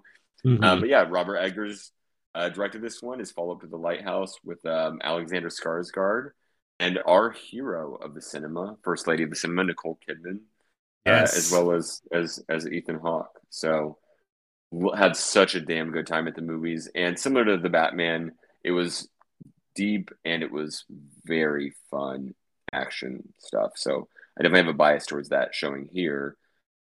My next one, because I'm jumping to number 8 now, right? Because you did your is not that at all. It's a little bit gnarly, but it's Bones and All. Nice. Luca Guadagnino 2 movies ago did Call Me by Your Name, which is my number 1 or number 2 movie of all time, depending on when you check my Letterboxd. This one, not as palatable, not trying to make a pun, as Call Me by Your Name. Call Me by Your Name was this lovely Italian villas and countryside and gorgeous scenery all the time. This was a 1980s cannibal love story set in Middle America, a Middle America that I know a little bit too well.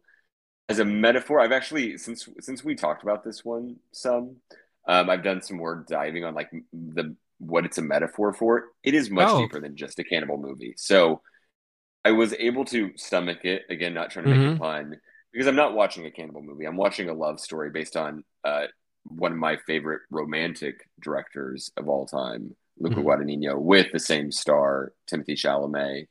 And overall, Michael Stuhlbarg's in it, and Mark Rylance is also doing just one of the grossest, best supporting actor roles in a long time. But then the lead actress's name, which right now is escaping me, but Taylor Russell. Yeah. Goodness gracious, what a performance of someone that hasn't gotten too much attention for now, and overall, very well done movie that is similar in the like forbidden and difficult love as Call Me by Your Name, but just from such a different perspective on just how grotesque the movie is of what it's showing you. In Call Me by Your Name, there's a lot of people talk about how beautiful the movie is, but there's a lot of like flies that are just kind of around and on people's faces or like in the background. And this movie is basically like zooming in on the flies and like that's the aesthetic distinction there, but still equally brilliantly done or close. And so that's why it's my number 8 movie of the year. Okay, very nice. Yeah, no, Bones and All I pretty much enjoyed as well. And also The Northman. The Northman was definitely one of those movies that I really enjoyed this year. If we were doing a top 20, Northman and Bones and All would have made the 20 list for sure. Okay. Yeah. It's just, again, putting together a top 10 is very difficult. And of course, we're going to like things for our own different reasons and all that. But I remember The Northman, we had a really great conversation about that movie, especially because of a lot of the cinematography choices in it that was done. Very, very well done. And Bones and All, again, you don't think Armie Hammer has anything to do with the influence of this movie. That just so happens to be a coincidence. Same director who directed him in Call Me by Your Name. But no, it was a good movie and a definitely different take on the whole romance genre for sure. Bending genres and putting them all together. So I'm actually not surprised that movie made your top 10 because I had a feeling it would. So moving on to number 7, the number 7 on my list is Nope. Jordan Peele's Nope. I really, really, and I think, I don't know, I have a feeling like this movie is mixed with people now. I feel like there are people who like this movie and there are people who don't like this movie so much, or people who just didn't get it or didn't understand it. I definitely had conversations with people recently that they asked me to help explain what Nope was about to them. So they just really didn't really fully understand what the movie was really about. Surface level, it's a basic, blockbuster type of movie. That's really what it is. But if you are like us and you dive a little deeper into what Jordan is trying to say, just like what he does with all of his other movies, it's definitely a little talk about the Hollywood industry and all that kind of stuff like that we really, really fully enjoyed. I love the little nods to Spielberg and Hitchcock and all that stuff. Some of the best night shots I've ever seen rendered on film. Mm-hmm. Again, it was night, but it never felt like night because you could see everyone so clearly. Really great editing work and color work and all that stuff. So really, really thoroughly enjoyed this movie. I think I saw this movie twice. And it was just as good the second time when I saw it. So definitely Jordan is really doing well as a director. And I can't wait to see what he has next in store for all of us there. But yeah, very, very much like this movie. So Nope. That is my number 7. Nope was my number 4. If you're keeping score at home. There you go. The night shots are amazing. The day shots are also amazing because it's really rare to have a horror movie set in the daytime in an open field. True. That was incredible to watch. I'm not going to add too much more on it. I really enjoyed breaking that one down with you here and getting deep on it and theorizing in real time and actually working it out on the episode. Mm-hmm. That was fun. Yeah. I am really annoyed with I didn't get it. So I didn't like it because it's almost like they know Jordan Peele is smart. They saw Get Out. They knew there was some meaning there that was easy for them to access. And so they're like, well, what's the secret this one? Well, I didn't get it, so I didn't like it. There's a lot of really dumb movies out there that people appreciate on their surface. They don't think there's anything happening underneath, and so they're not confused by it. This is when they just know there's something happening. But on the surface, this movie was also enjoyable. Yeah. And Jordan Peele's not going to necessarily hand feed the audience and let them know every explanation of every possible theory that they could have for it. That's part of the fun. But also, this was a sick alien movie where what's that thing and why is there blood on the walls and why is there... You don't need to have the answers why to say, holy shit, that thing could kill me. Like the characters on the screen are also trying to figure out what this movie is about. Like, why is this thing coming after me and how do I beat it? That's part of the whole fun of it is the trying to figure it out. And the people who did not like this movie for that reason are the people who would have died in this movie because they're not the ones who figure it out. Yeah. Just saying. And Right. but no, that's my number 4. That's even higher for me. And Nice. you're right. It Nice. is polarizing. There are people who don't like it for legit reasons. I'm not trying to say everyone's wrong who Oh, doesn't have yeah, it in yeah, their yeah. top 10. But to them, I would say, nope, it's my number 4. Nope. Um, Sorry. so I already mentioned my 4 and my 6. So I'm going to do number 7 now and then throw it back to you. Does that sound Sure. right? Yeah. Okay. My number 7, which is becoming a flop. A lot of people that I'm listening to talk about it are mad about it. They really don't like it. And on any given episode where there's like 3 people talking about it, one person's doing the me thing where they loved it, and then 2 people are mad about it. It's Babylon. I am Ah. surprised by how this is not being received as well as I thought it would. I I not only love this movie. This is not me shit posting. I really enjoyed this movie, and I genuinely, as of right now, think it belongs right here on this spot on my top 10 list. I want to watch it again. I can't wait until I have an extra 3 hours and 45 minutes to see the theaters when you include the 15-minute walk each way.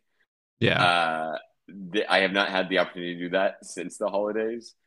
I am really excited to see it a second time, but holy shit, I love this movie. And again, I was listening to a favorite podcaster. I'm not going to name them, but they're doing they're trying to say they didn't understand the ending, and I'm just going like, that's fine, but now you're telling on yourself, and that's not a reason to not like something because it made Mm-hmm. your brain hurt. That's more of an insult to yourself that I don't know if you should be doing on air. I really enjoyed this movie. If there are people who have the simpler interpretation of it, oh, it's grotesque. The things on the screen are I didn't enjoy looking at.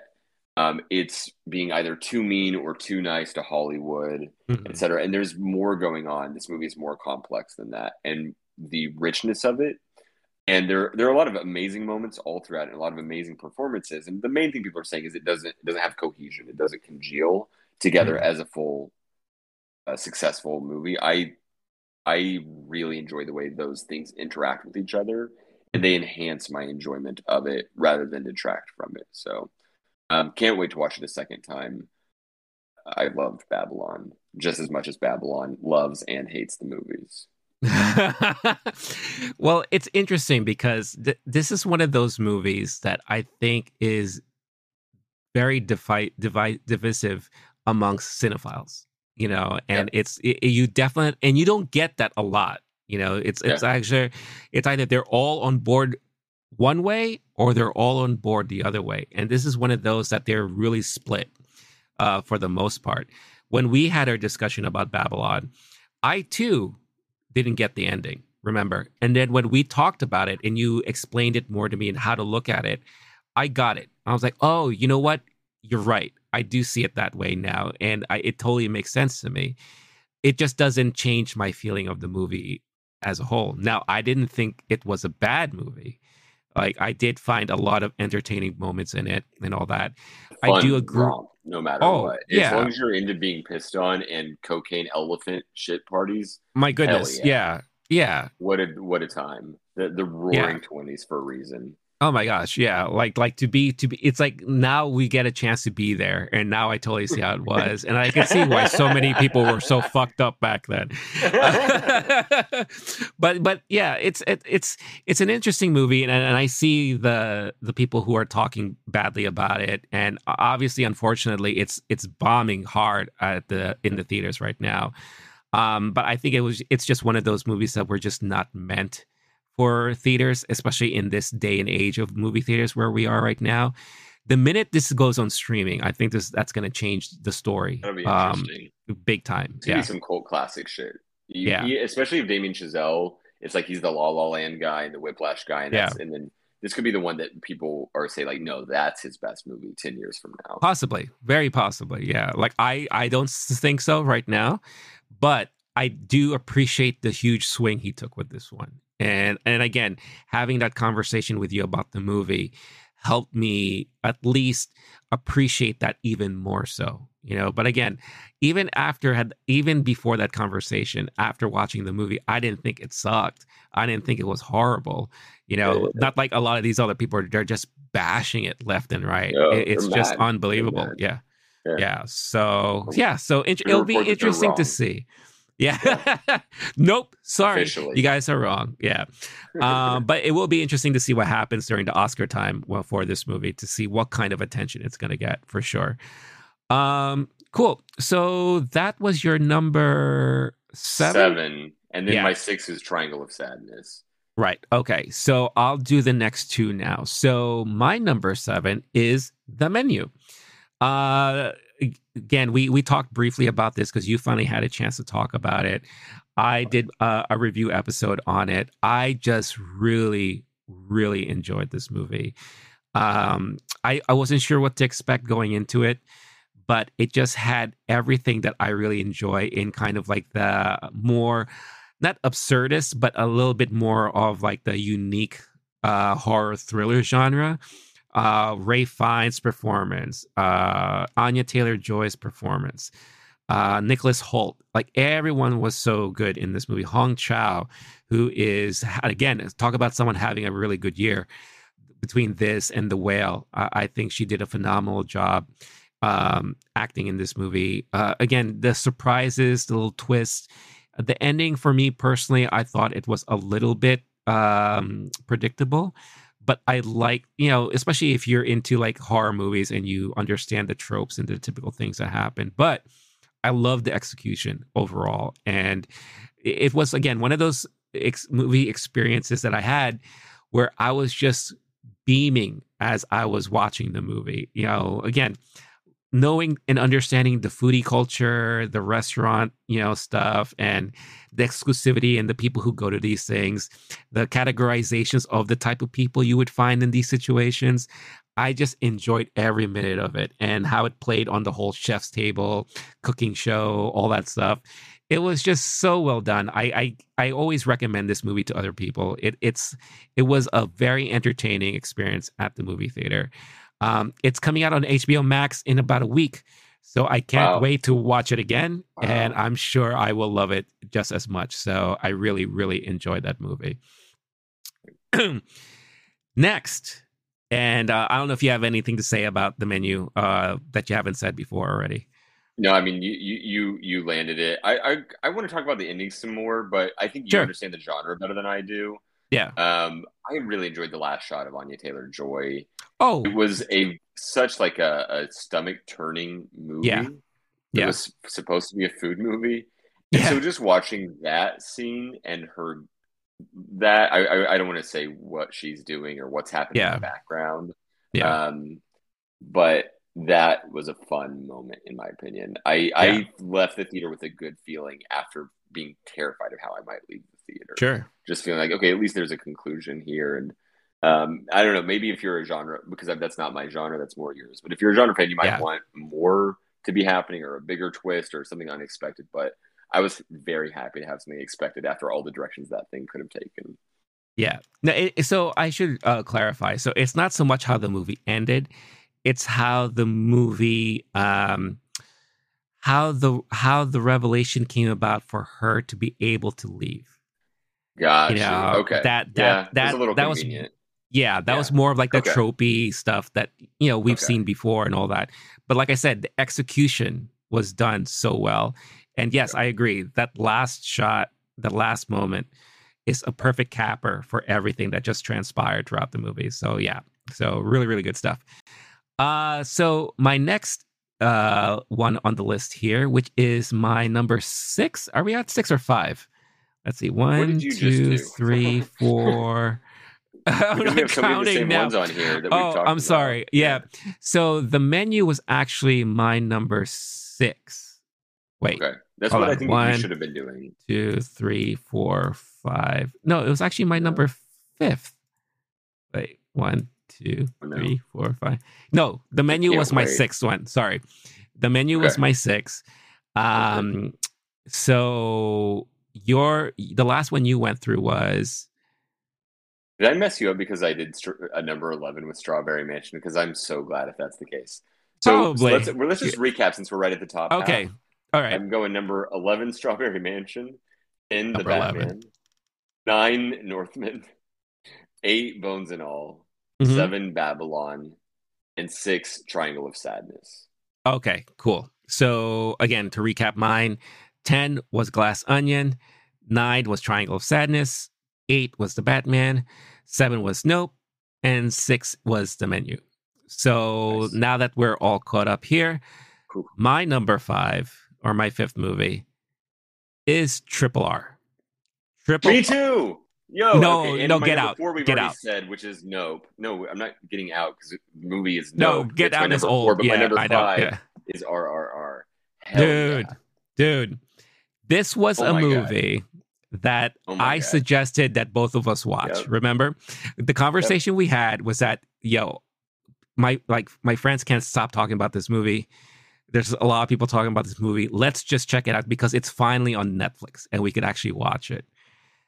We enjoyed talking about this movie like it was the next best thing since sliced bread.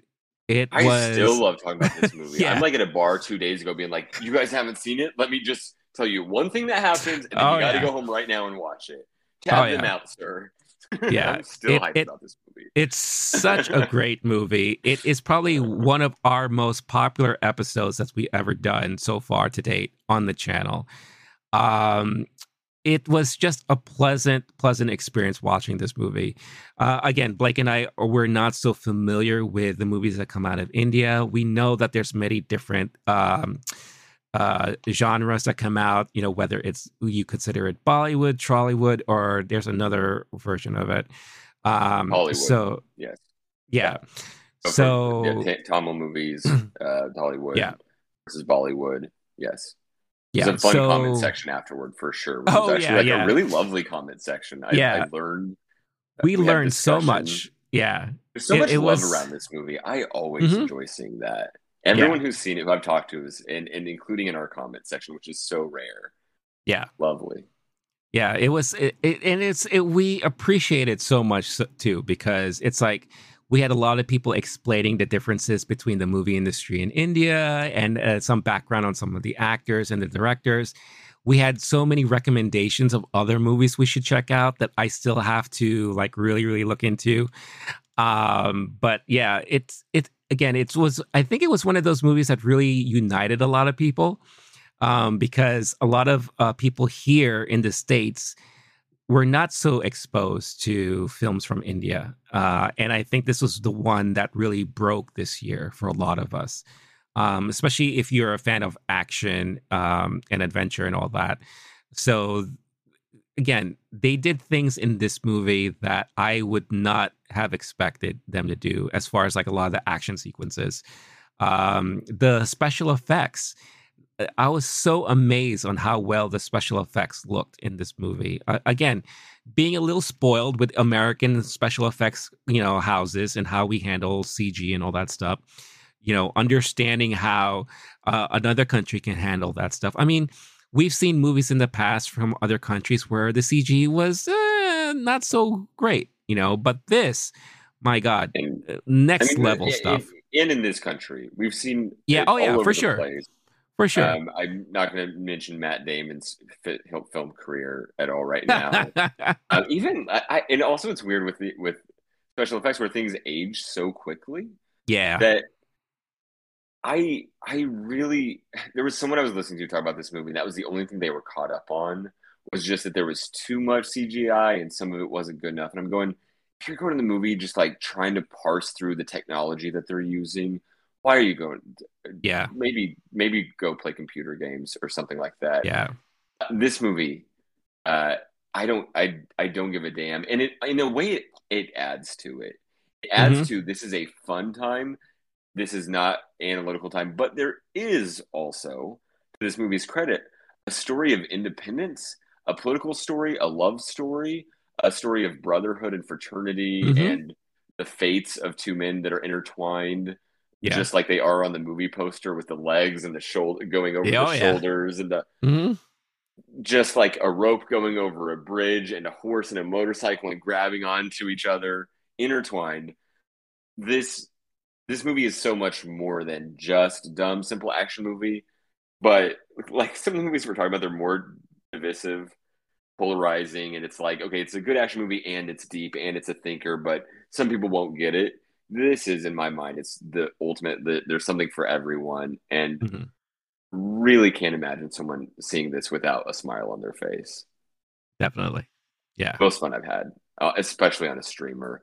There's people Yeah. talking about like if it's coming back in theaters for a time, like you have, we need to have a bro date and go see that Oh if that yeah. happens again. I'm so down. Yeah. It's on the short list for original song for Not to Not to. So we Nice. might get an Oscars performance, and we might get just a little more attention on this movie. That'll be great. What like a year after it originally came out Mm-hmm. is around when that'll be. So that my fingers are super crossed for that one. That's when I have my eye on. But all love to the movie RRR. Oh yeah. So good.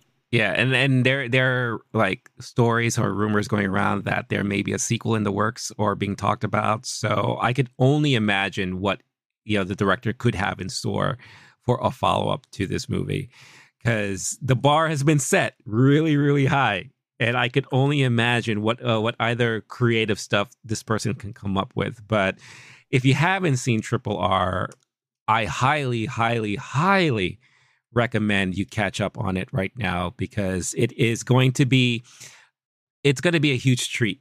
Yeah, again, especially if you are into action adventure.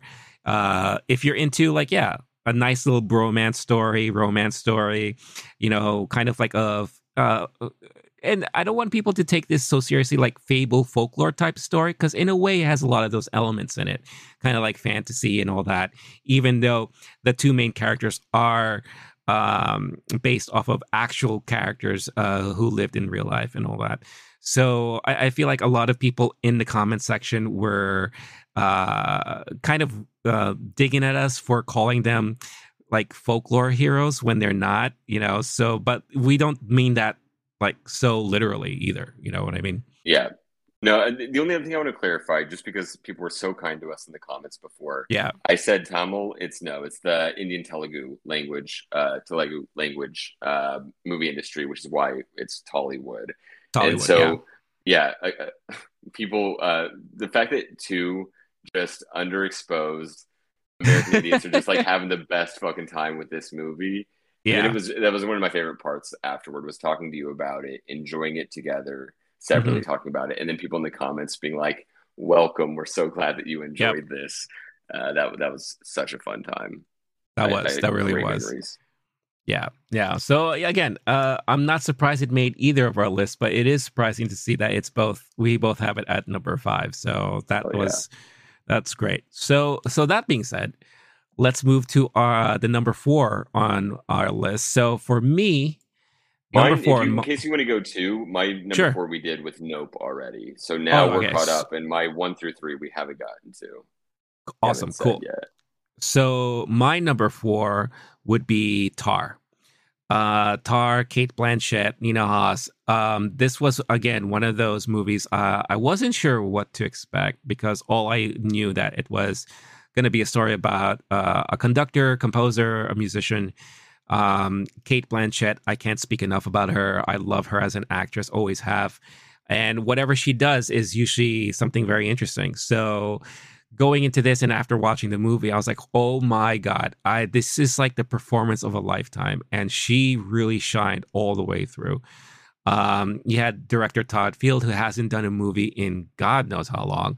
And he comes back and finally does a movie like this. It was such mesmerizing, intriguing, very, very interesting movie, all done, kind of psychological thriller in certain ways too. But at the end of the day, it's really about a story of like a person's rise and fall, because of their own doing, getting caught up in in some of the mistakes that she's done for herself, and kind of suffering through the realization of all that, but still having the passion and love for what she does and how she could never let go of that. So brilliant performances all around. And again, when I saw this movie and afterwards, I knew immediately this was going to be in my top 10 of the year, because it was just that powerful of a movie. So yeah, Tar. Again, I've done an episode talking about it. We've talked about it together, and we can say enough good things about it. So yeah, that's why that is my number 4 on the list there. So that's my number 3. So I'm going to go 4, then 3. Nice. Um, But or I'll jump up to Tar, then go back to 4. But the sorry, Yeah. we already did 4 with Nope. So then I'll Yeah. just respond to that with Tar, my number 3, which I feel like I already know. I think what your number 2 is going to be.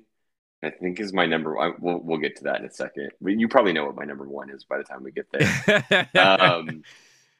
I adored this movie. I had a great time in the theater.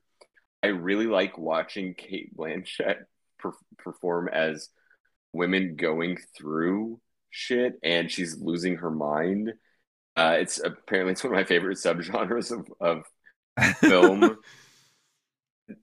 Then you take this like holier than thou main character in this really uptight classic music industry and watch that character go through. I need to see it again, absolutely, because I'm listening to things about it, especially now that we're at the end of the year time and the awards, prediction time of the year. Everyone get ready. Oh, But yeah. this movie in particular is polarizing in how people are reading it. It seems like people are generally loving it. There's Yeah. only a few critics I'm here that I'm listening to or reading that don't outright love it. But how people interpret it is so all over the place, which Sure. give it credit, because usually if a movie is that open-ended, there are people who are mad about it. This movie does a really good job at doing what it's trying to do. Mm. And we spent a lot of time on our episode. We've had some episodes where we're more successfully figuring out what it's about. Yours and I we kind of ended up in the same place. Like we gave each other more information, like, okay, but what about Yeah. this piece and that piece? But we didn't necessarily have an explanation for it. And it's the kind of movie I think if I watched it 5 more times, it would enrich the experience. And I Mm. still would not know exactly how I feel about the main character, about some of the side characters, about what the Mhm. movie is saying about those people, even more so.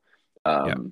So this movie impacted me and affected me more than almost any other in theaters this year, where I just had a hard time leaving my seat afterward. And Mhm. then thank goodness saw it with a friend, because we just had to walk home. Like, can we talk about what just happened for the 3 hours we were sitting in the theater? Incredible performance. There's talk of Cate Blanchett being a shoe-in or at least a runner-up for Oscar, and that feels right to me. Mhm. The other fun fact, which we didn't talk about last time, because there's people been doing more research, Yeah. that I've been reading. The director had a small role in Eyes Wide Shut. Cate Blanchett played in Eyes Wide Shut. Mind blown. They apparently did Wait, not she work together did? because, yeah. You need to look this up because we don't need to do the full deep Okay. dive here. But my mind was fully blown listening to that literally earlier today. So the director plays the piano player in Eyes Wide Shut, and it's a small role. And then later on, it starts off doing acting, and then later on, he Uh-huh. gets more into directing. But then Interesting. Kate Blanchett only does a voice, my understanding, and again, this is something that like didn't even come out until a few years ago at all. Mhm. Kate Blanchett did a voice dub for one of the main masked women because they wanted it to be an American accent, and the person doing it did a British accent. It was a British performer. So Nicole Mhm. Kidman recommends her fellow Aussie, Kate Blanchett, to come in and do an American accent on top Wow. of it. It's like one line, I guess. And Todd Field had Wow. a small role, and this is like classic Stanley Kubrick.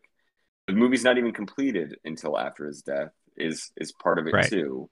So who even worked with Stanley Kubrick on that? And apparently Kate Blanchett did not. So anyway, Fascinating. that's a fun little tidbit about Tar and its Huh. serious film history. Wow. Right? Throw that in a That's trivia night fascinating. sometime. Blow some Yeah, yeah, minds. yeah. Yeah. That's well, it's interesting too because Eyes Wide Shut is on Netflix now. So that's been kind of like creeping into my like recommended feed and all that. So Okay. that's a movie I have not seen in a very long time.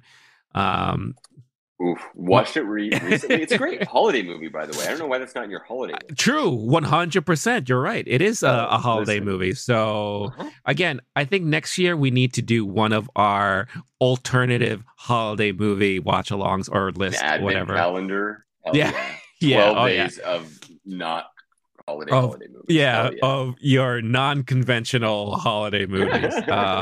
But that's great. No, yeah, Tar is fantastic. I feel like this is one of those movies that's going to end up being in the Criterion Collection, yeah, in a couple of years. Maybe If upon it release, like seriously. could be, yeah, it could be, and if it is, I'm getting it immediately because it's just one of those movies that I'd love to own for sure. Cool. Special movie. So, okay, so Tar was your Yep. number 3. Yep. Perfect. All right, so my number 3. Again, there was one movie that I strongly felt was one of the most heartwarming movies of the year. And if you wanted a good pick me up and something to make you feel all gushy inside, that would have been Marcel the Shell with Marcel the Truzan. Shell. No way. That's Oh your yeah, 3. Holy shit. that's I'm my glad you loved number it that 3. much. Oh Hell my yeah. God, I could Okay. not stop gushing over this movie after I saw it. It just gave you all the right feels. And again, it's unusual coming from a character, and I've said this before, coming from a character that looks like this. It doesn't look appealing to a lot of people, but the minute you hear him talk and the minute you hear his little innocent takes on life and his point of view of everyday life and his theories and the way he goes about things, it's so endearing and so cute, and it just reminds you again as to the simple ways of thinking about things and not having to think so deeply about all the worries and concerns of the world. It just touched me so much, and again, it's a perfect movie for the entire family, which is rare to say about an A24 movie because usually that's not the case. But they definitely have a movie that can be done with, and that is Marcel the Shell. And yeah, Yeah. I just love this movie. I know you liked it too, but wasn't like one of those movies that you like. Obviously, didn't get hit like I did, right? It was on my honorable mentions list for sure. I've Yeah. heard a few critics who put it in the same category as you do, like the same level Mm, at their end of the year hmm. rankings. I went into it with different expectations, and I think that's the main problem. I Yeah. loved the little YouTube shorts so much. I knew that it would be difficult to pull off turning those into a full length movie. Hmm. There was a big break between them.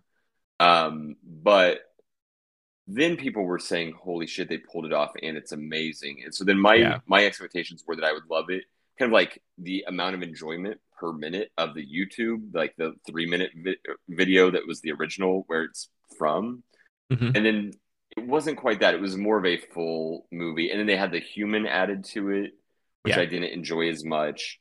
And then there was a family member, so they just kind of like took the Marcel universe and cinematic universe and then expanded it in a way that I didn't fully go along with because I'd seen the old ones. It was one of those Sure. things that maybe 40 times, like just a big favorite, showed it to people, sending it, sharing it on Facebook back then. Um, but overall, did I love it? Yes. And is it the kind of movie that like I might get for my nephews as a Christmas present? Yes. Hmm. And recommend fully to anyone, especially if you're looking for a family movie, but even if you're not. Yeah. It's on that Pixar level of heartwarming and sweet Yeah.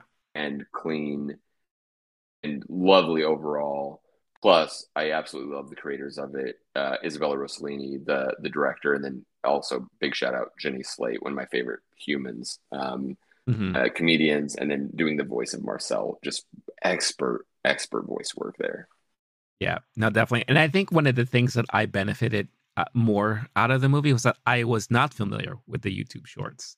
I think I remember when we talked about it, you were surprised that I didn't know about the YouTube shorts because they were such a big thing back then. Yeah. Somehow it just never flew on my radar. So It's kind of part of the movie is yeah, Marcel becoming famous, which is interesting, which is right. another one of those where it kind of lost me a little bit, where it's a little Mm, too meta or something like that. yeah, yeah, yeah, But if yeah, you didn't know about it, then it wouldn't have like, I don't know. That's interesting. I can definitely yeah. see that being part of it for sure. Yeah, but yeah, again, it's a great movie and definitely one of the most heart like warming and touching movies of the year, in my opinion, for sure. So, I don't so want you are to be in we? your three spot. Yeah. You probably know what my number one and two are. You know my number one is your number two. I don't even know what yours are, but we know each other well enough at this point. Well, I mean, My we number two is talked. the one that I told you it would be recently after I saw it, and I said this is probably my number two. Yeah, we I think we talked enough throughout the year that we kind of know what our top two movies are. Yeah, I think the order may be questionable given the certain day or time of the week or whatever the sure, case is. sure. But my number two You're about to do my was number one. I don't like that. I yeah, my number two was my number one earlier this year, and it oh dropped to shit. number two, and that is Oh, Everything okay, Everywhere that's All at interesting. Once. Yeah. Damn it, damn it. I really thought you were about to say because I thought it was in the top No, ten. no, no, no, no. I know Ah, what you were thinking. Yeah, but okay. Everything Everywhere All at Once was my number one movie of the year for most of the year because of how special of a movie that was, how well done of a job, the directing, the storytelling, the performances. Again, Michelle Yeoh. If we're talking about Kate Blanchett being a forerunner, you have to consider Michelle Yeoh to be just nipping at her heels like a little bit Yep, because I think seriously. it's between those two right now. Not only that, but you have I believe is it Stephanie Shu?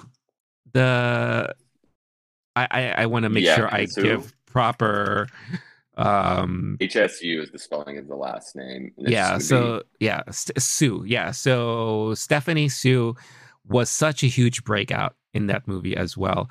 I know she has been around for a little bit, but I think she has some other stuff coming soon that I'm very much looking forward to seeing what else she can do because playing the daughter role again, brilliant, brilliant performance. Uh, Ki Hugh Kwan, who pretty much gave up acting since a kid. Yeah, ever since he appeared in Goonies and Indiana Jones, just left Hollywood altogether and came back, and it's as if he'd never left. I mean, it was just a phenomenal performance for someone who just hasn't acted in a very long time. The action, the emotional scenes, the dialogue.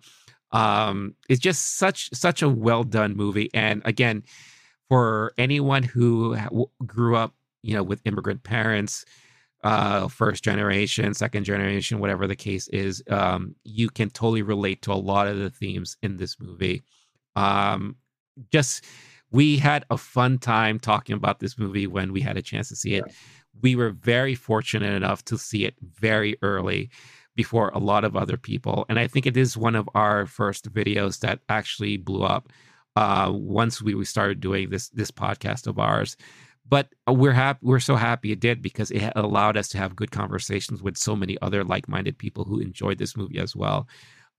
Such a fun movie and such a fun time. And like I said, depending on the week, depending on the month, this could easily be my number one for sure. It's just one other movie just snuck in there because of so many other reasons. But I don't blame anyone for having this as their number one. Okay, I hope you don't blame me for having I it do. as my number two. I do. I do. No, I think you already know this is my number one. Then I'll get to my Yeah, number two. yeah, This was again. This was a. I think I saw this one 5 times in theaters. It it was one of those like leaving the theater, just texting everyone in my phone who likes movies or enjoying themselves. yeah, Um, it was an enriching movie to where the quality of my life is better from having yeah. seen it, and the amount of people who did that where they took their family to go see it or their parent, their sibling, or Mhm. like this is a special movie, let's go. And this is one of those in the year 2022, there have not been too many indie movies that are successful in the box Yeah. office. And there's a reason why this one breaks that mold in a year where Mhm. it's tough to make money at the movies. It's because it was so damn special. People said, you need to see this. And the word of mouth on this one was so damn strong. So, Yeah. really fun talking to you about it. I think it's another one of those where we were in our sweet spot or like just Hmm. starting to like figure out what we were doing. And that was a Yeah. really fun one to have at that exact moment of what you and I are doing. And it's just like what we do here, but everyone did, I'm sure, is talk to their friends after we're going, did you see that movie? Like Yeah. literally, I had friends, especially once they knew I'd seen it and how hyped I was. Even if I didn't recommend it to them, like a month later, someone's calling me, which rare to get a phone call these days, going, "Hey, I just got out of this movie. I know you saw it. Can we talk about this? Oh my gosh, this part and that part, this performance." There's the talk for multiple acting nominations. Yeah. To me, it could get basically every category that it could qualify for. Um, but the one where and sorry, the supporting actor's name. Who, the Ke Huy Yeah, Quan? yes, thank you. Getting an Oscar, like possibly getting an Oscar Oh my God, nomination is that would be so fun. phenomenal. Oh yeah. That is all I can like. There's a couple other names up there that are like fun ones that I could see the Academy going for, but that one takes the cake for me Yeah. of what that speech would be like, what that moment would mean to that person, what this movie means to multiple communities of people, Yeah. like to people in general, and specifically, um, like that would be really special. Any kind of, it's not really a redemption arc for him, but it'd be more like him redeeming Hollywood, if you will, or like Yes. Yeah. something like that. Yeah. And that having a nice moment in a difficult history, that Yeah. would be really lovely in the year 2023. But either no matter what, this movie made its mark. It is a very special, unique, one of a kind film that had an impact on a lot of people, and that's been so fun to watch. Oh yeah, for sure. And again, it should be noted that you and I we're such lovers of A24. This is A24's most successful movie to date, you know, when this movie came out. Again, Wow. I don't think they were expecting it to blow up as much as it did, but it shows you just how much it affected so many people. The messaging, the relatability of the family. Even now, I'm looking at the ratings for this movie. It still to this day has a 95% on Rotten Tomatoes, it has an 81% on Metacritic, 8.1 on IMDb. And IMDb, it's so easy to get your ratings and Mm-hmm. scores lowered by so many haters out there and all that. But it is definitely one of those movies that I think still, even to this day, if you watch it for the third time, first time, whatever the case, it's going to have an impact on you for sure. And I could only imagine also the amount of stuff that they did for such a little budget. Because again, A24 is not known for huge budget movies, right? Right. And it's amazing how much they were able to do with so little. It's just all about the storytelling and the journey throughout it all. And it was just it was such a fun experience. And again, it was so much fun talking to you about it for sure when we saw this movie. And yeah, again, not surprised that it's on the top of our list. Whether it's one or two, it is what it is. But what is your number two there, though, Blake? So yeah, to finish my list off, then we talked about it Yeah. recently. White Noise, absolutely loved it. Aha. Tar was in the Yep. two spot forever. Nope was there before Tar.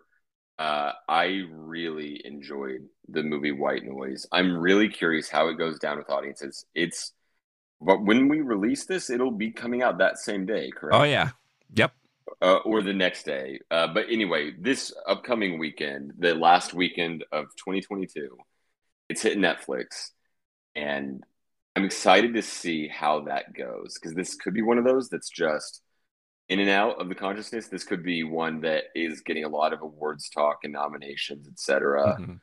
I believe in this movie. If the very least, I wouldn't be surprised if everyone goes, "Yeah, that was pretty good." I see why you liked it, Blake. And it's definitely one of those that speaks so directly to me.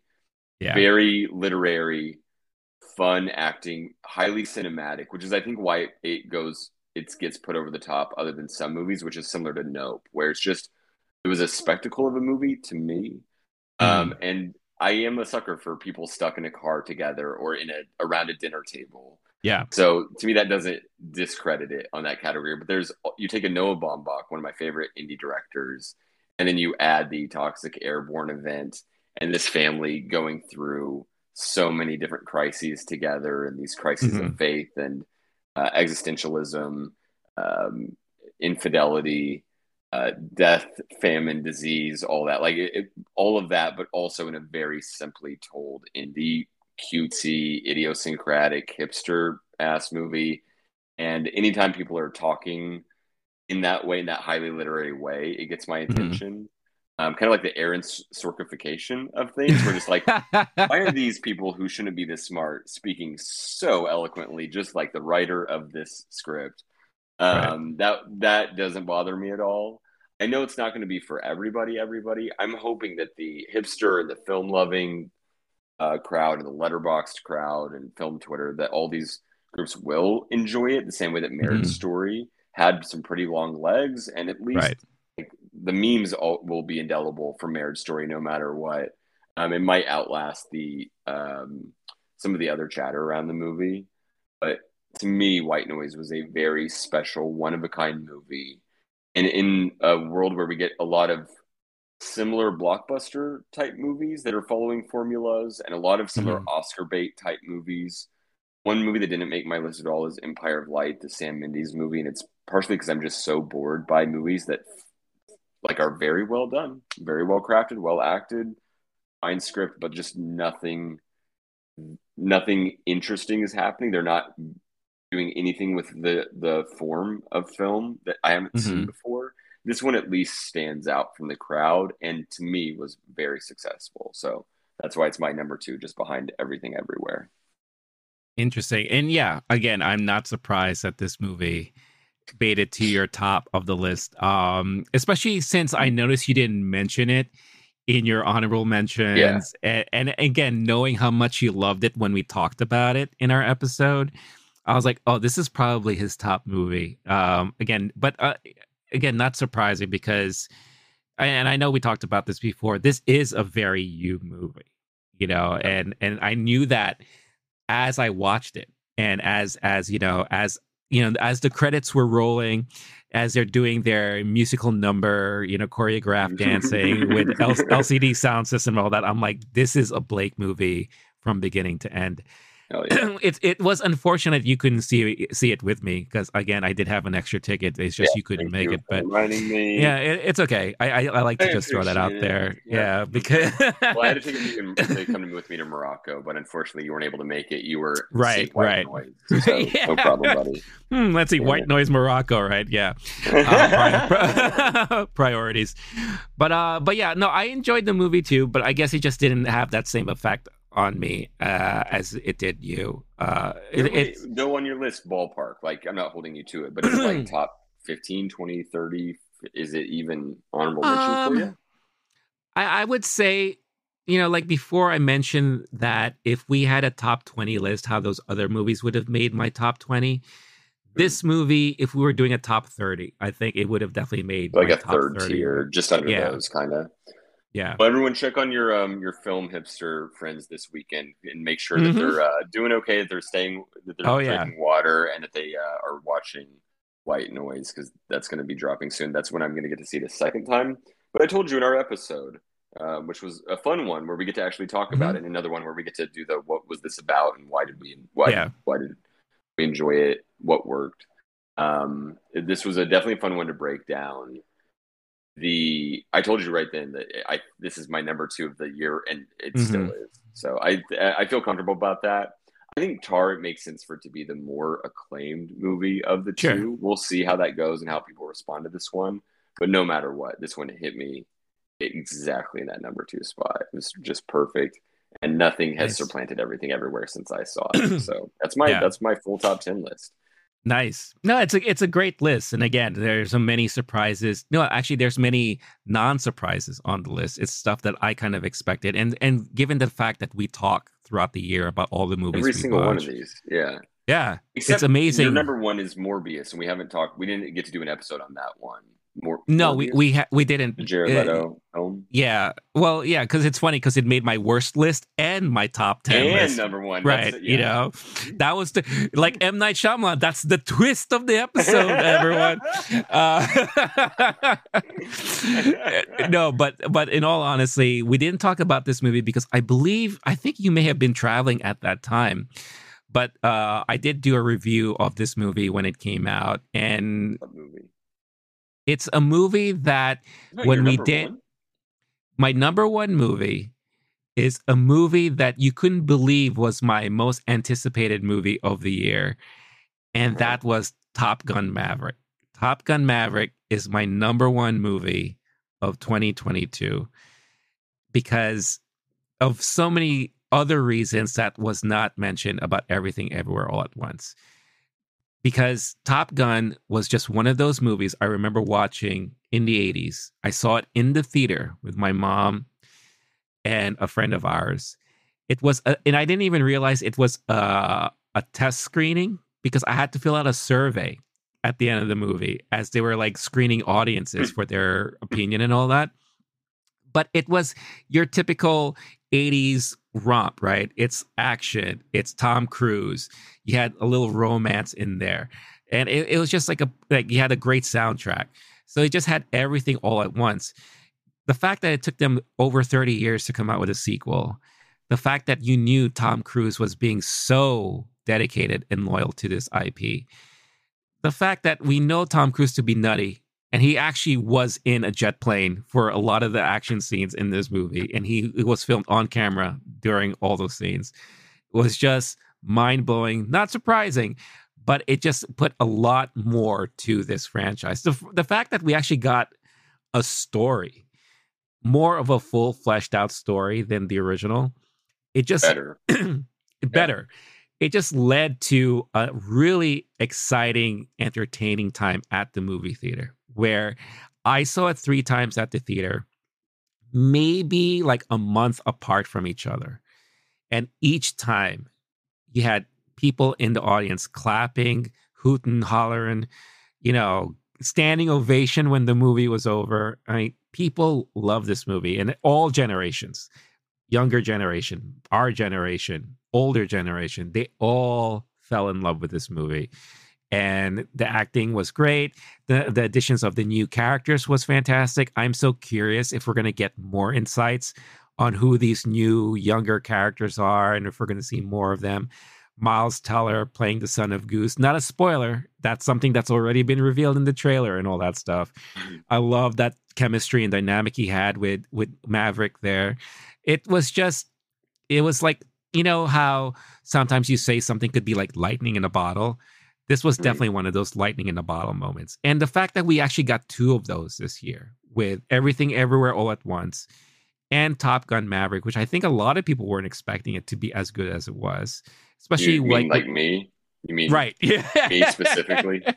Yeah. Yourself. Well, because again, it's like, there's a curse in Hollywood about sequels, and especially sequels that come out more than 2 decades than the previous one. Those tend to not usually do that well, right?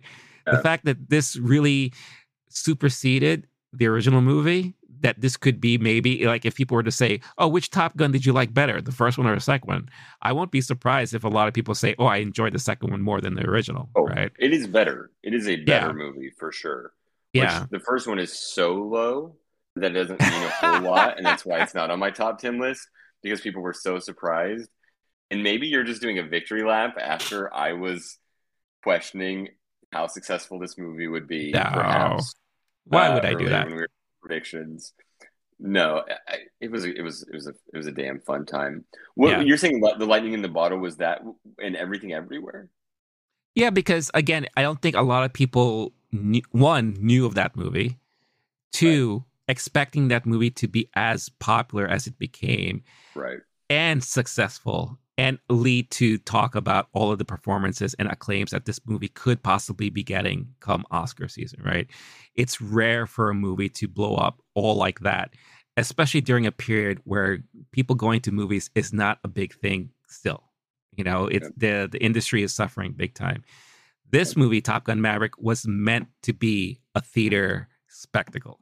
Like this is a movie that if you didn't go to the theater to see it, you may have missed out on something, because this was like an event movie. You know, just like how we used to talk about before about Jurassic Park when that first came out. That was an event movie. The first Avatar movie, and now the new Avatar movie. These are event movies. You know, yeah, a lot of people will say like Marvel movies, DC movies, those could be event movies, but we get so many of those nowadays that we're starting to see like the little downtrend of people eagerly going to the theater to go watch a movie like from Marvel or whatever the case is. This was a full-fledged event movie, and we saw it. It did huge numbers at the box office, right? I think it was one of the few that actually went over $1 billion this year. And it just came out on Paramount Plus. And I've heard a report that it is like probably one of the best streaming movies on that platform, which is not saying a lot because it is Paramount Plus. They don't have a lot of stuff on there. But I'm curious if they were to compare it to some of the movies on Netflix, Amazon, Disney, all that stuff, how that would rank altogether. But people are still dying to watch this movie, you know, after 6 months after it came out. Mm-hmm. So yeah, it's definitely one of those great movies. And yeah, after watching it 3 times, I still felt the same way I felt when I first saw it. So I don't know about consideration for Oscars, what the buzz it's getting right now.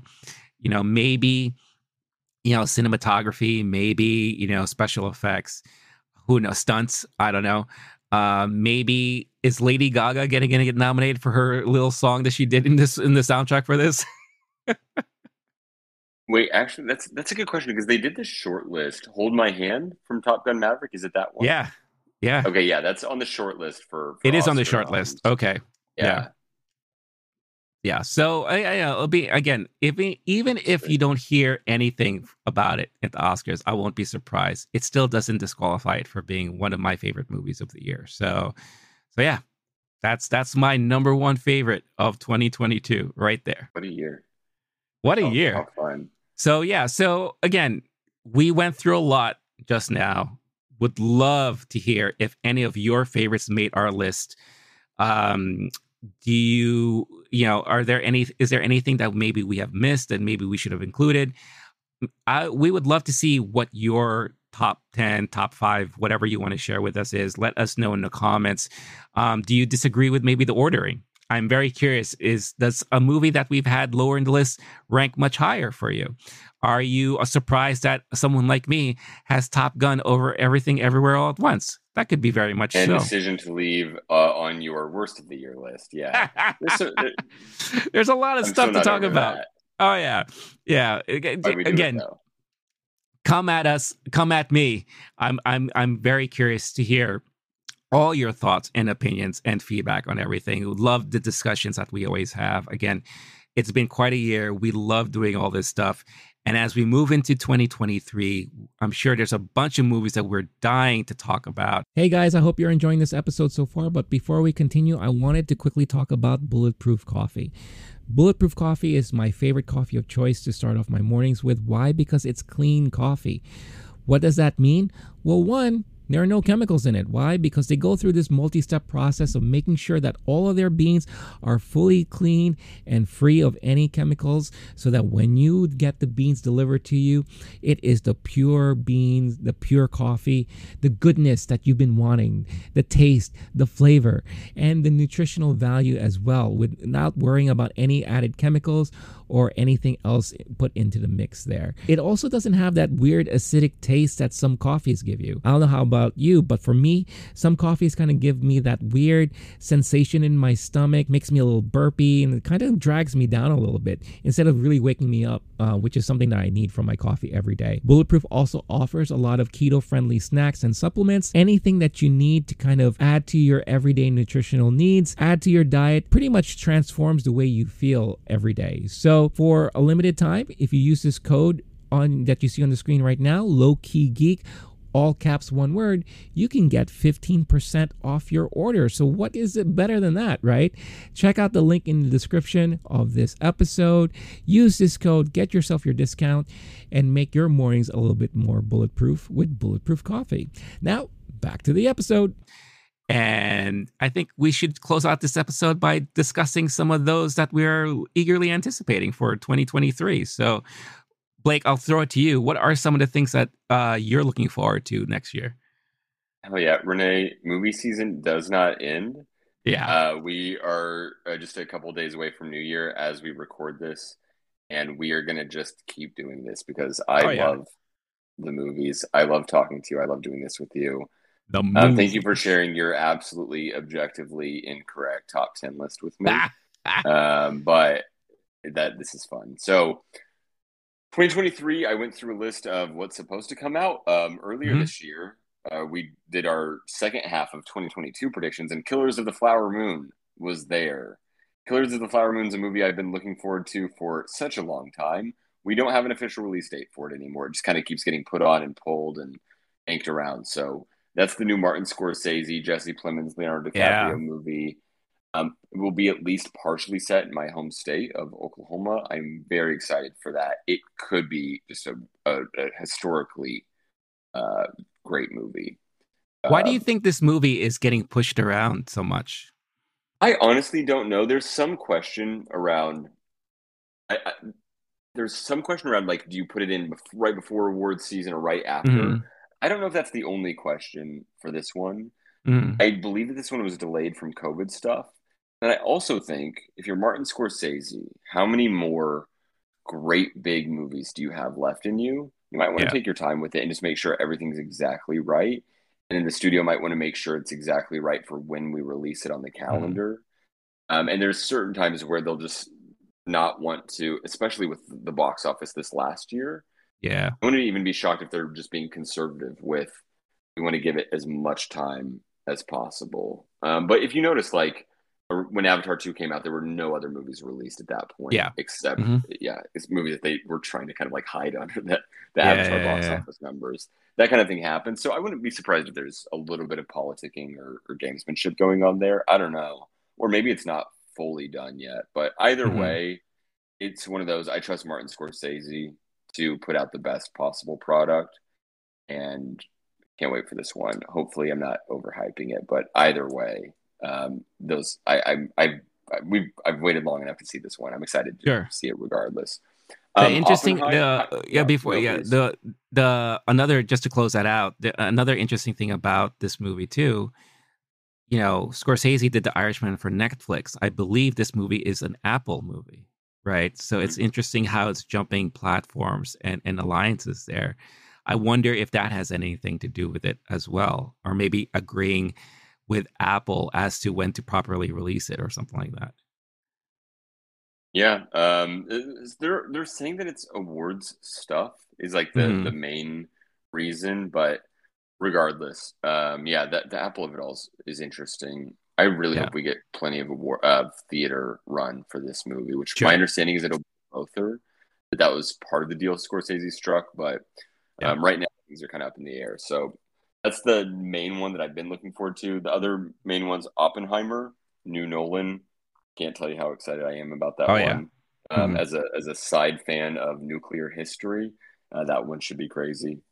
I'm hoping if it even gets close to the level of Dunkirk, I'm hyped for that. Dune Part 2. Hell yeah. I'm just going to go through and read the rest of these, but feel free to harp on any of them if you want. Dune Part 2, Wonka, Chalamet is Wonka, Barbie, Greta Gerwig, directing a Barbie movie, Asteroid City, Wes Anderson movie, the new Spider-Verse movie. Yeah, Spider-Man Across the Spider-Verse. Yeah. Yes, thank you. That is the official name, nerd. 3 with Jonathan Majors, hyped for that. John Wick 4. John Wick 3 was a disappointment for me. I'm curious how much if it goes back to what I loved about the old ones. We'll see. But that franchise is so beloved by everybody. Yeah. The other 2 main ones are Disappointment Boulevard, Mission Impossible. With it's weird. It's a Tom Cruise airplane movie. I think people like those 2 things. Oh yeah, that might be successful. Maestro. There's a couple more on here. Maestro, the Bradley Cooper, Leonard Bernstein biopic. I think that's made for me. I think that might be my favorite movie of all time when it comes out. I might like rent the Bernstein biography from the library and not read it afterward. I'll just be so geeked off that movie. We'll see. Other ones that I'm curious about, but not sure what to expect and kind of worried about are Napoleon, Super Mario, Little Mermaid, Fast 10 or Fast X. The Flash movie is supposed to come out. And there's also doing a Hunger Games side movie. The prequel, so, yeah, I'm really curious about some of those, but there are some that I'm just properly hyped for. So we'll see. Nice. There's a lot to talk about for sure. Oh yeah, 2023 is not going to be lack of stuff to talk about because it looks like there's a ton of stuff coming out. I am looking forward to a lot of those movies you mentioned. Some of the movies that you didn't mention that I am personally looking forward to, especially earlier in the year, is Cocaine Bear. I have a feeling Cocaine Bear is going to surprise a lot of people. I have a huge feeling. Especially since it is based off of a true story. This might be one of those movies where they just stretch and bend the truth a little bit, which I love. Which I love movies like that. You know, when they kind of do a little absurdity to it. So that could be a surprise hit for sure. Ant-Man and the Wasp: Quantumania. This officially starts the new phase of Marvel. So I'm really curious now that we're done with Phase 4 and all the stuff that we got. This is supposedly moving into now the next event that they're planning to do. So Quantumania, I heard, is supposed to be a huge start into it. Yeah, go ahead. Yeah, sorry to interrupt, but that was the ones I meant to mention was Guardians, Ant-Man, and then what's the Marvel sequel? It's called The Marvels. Yeah, The Marvels. Marvels. And is that a Disney Plus show or that's a movie, right? No, all three of those are movies. Yeah. Mm-hmm. So that's hard to keep my ducks in a row with all the MCU moving parts. But we've had this ongoing conversation of what's in the future of the MCU. Mm-hmm. Is it getting worse? It seems the quality has clearly been getting worse film to film, and the reviews are getting worse film to film, with a couple exceptions thrown in. This will be the year, in my opinion, especially when you're laying out Quantumania like that. Yeah. This might be the year where we say the biggest tentpole of the last 15 years at that point. The bottom is falling out. Holy shit, everyone. Just sell all your stock that's been in movie theaters. Tom Cruise can only make so many movies, you guys. Yeah. James Cameron is waiting 13 years between projects. They're no longer rolling out 3, 4, and 5 of Avatar the way they were. So, like, we're going to have we're going to all have to tighten our belts quite a bit with our film loadings. That would be tragic, but also I'm currently predicting that, and I really hope it doesn't come true. And I don't necessarily even think it will. It's just been trending so poorly. And if this is the moment of truth, this is where it's been going, and now we're going to start to lay out the pieces that'll get you excited for the next couple phases. This could be the most interesting year that we've had in cinema in a while, because the ongoing are superhero movies film, and do they deserve to get awards, and they make so much money, they're taking our actors, and like just whatever that conversation has been, and it being so much of the oxygen talking about movies, and at the same time them being the ongoing saviors not only of the universe but of our movie theaters. Things could get really dicey or interesting in the next year. So I've got my eye on you, Marvel. Please save the day, just like you would want to. Yeah, no, for sure. I believe I read an article that says, and I think they interviewed like the head of AMC, other people like Cinemark and Regal and all that, and they're expecting that obviously this year was not great for movies, not like previous years. Definitely a lot better than maybe last year, but nowhere near where are we in like pre-pandemic numbers and all that. They're expecting moving into 2023 and possibly 2024 could also still be operating at losses across the board. They're expecting that things will probably more than likely turn around come 2025. That's kind of what their expectations are. Now, if studios like Disney and Warner Brothers and all that can put out promising hits, then maybe they don't have to worry about such a long-term, loss waiting until 2025, hopefully they could kind of compensate along the way for some of the major releases. So yeah, Marvel with their Ant-Man, Quantumania, Guardians of the Galaxy, which is kind of promised to be a very emotional movie. I have a feeling we're going to be seeing some deaths in there that maybe we're not expecting. Marvel's is going to be teaming up with some people that we haven't seen on screen for a while together. So this could definitely be, Phase 4 was like a transition. Now we could be into the start of something huge, right, moving forward. So it's going to be really, really interesting to see how these movies, perform and how they really gel with audiences. So that's why I think I'm definitely looking forward to seeing how that's going to play out.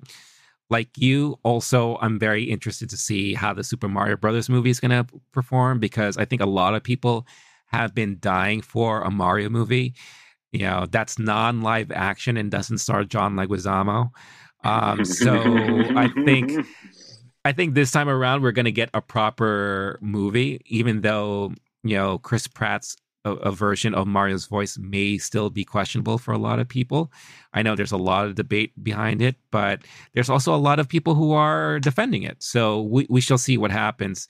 The Little Mermaid will be interesting to see because, again, go ahead.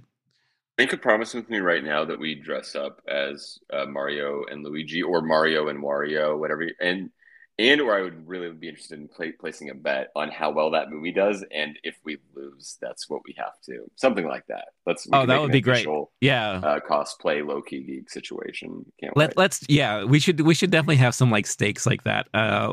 We should do it like a month before the movie comes out and kind of like do it on video or on the air, whatever the case is, and we'll put it out there, because that would be a lot of fun. That'll be a lot of fun. Okay, for sure. We have to do the whole episode in the full costume also. Yeah, one of us in there like an idiot. Oh, hell yeah! Fun. Oh, that'll be great. Yeah, but yeah, Little Mermaid. A lot of people with the controversy of the selection of actress and all that. I think she's gonna be phenomenal. I'm very much looking forward to that movie.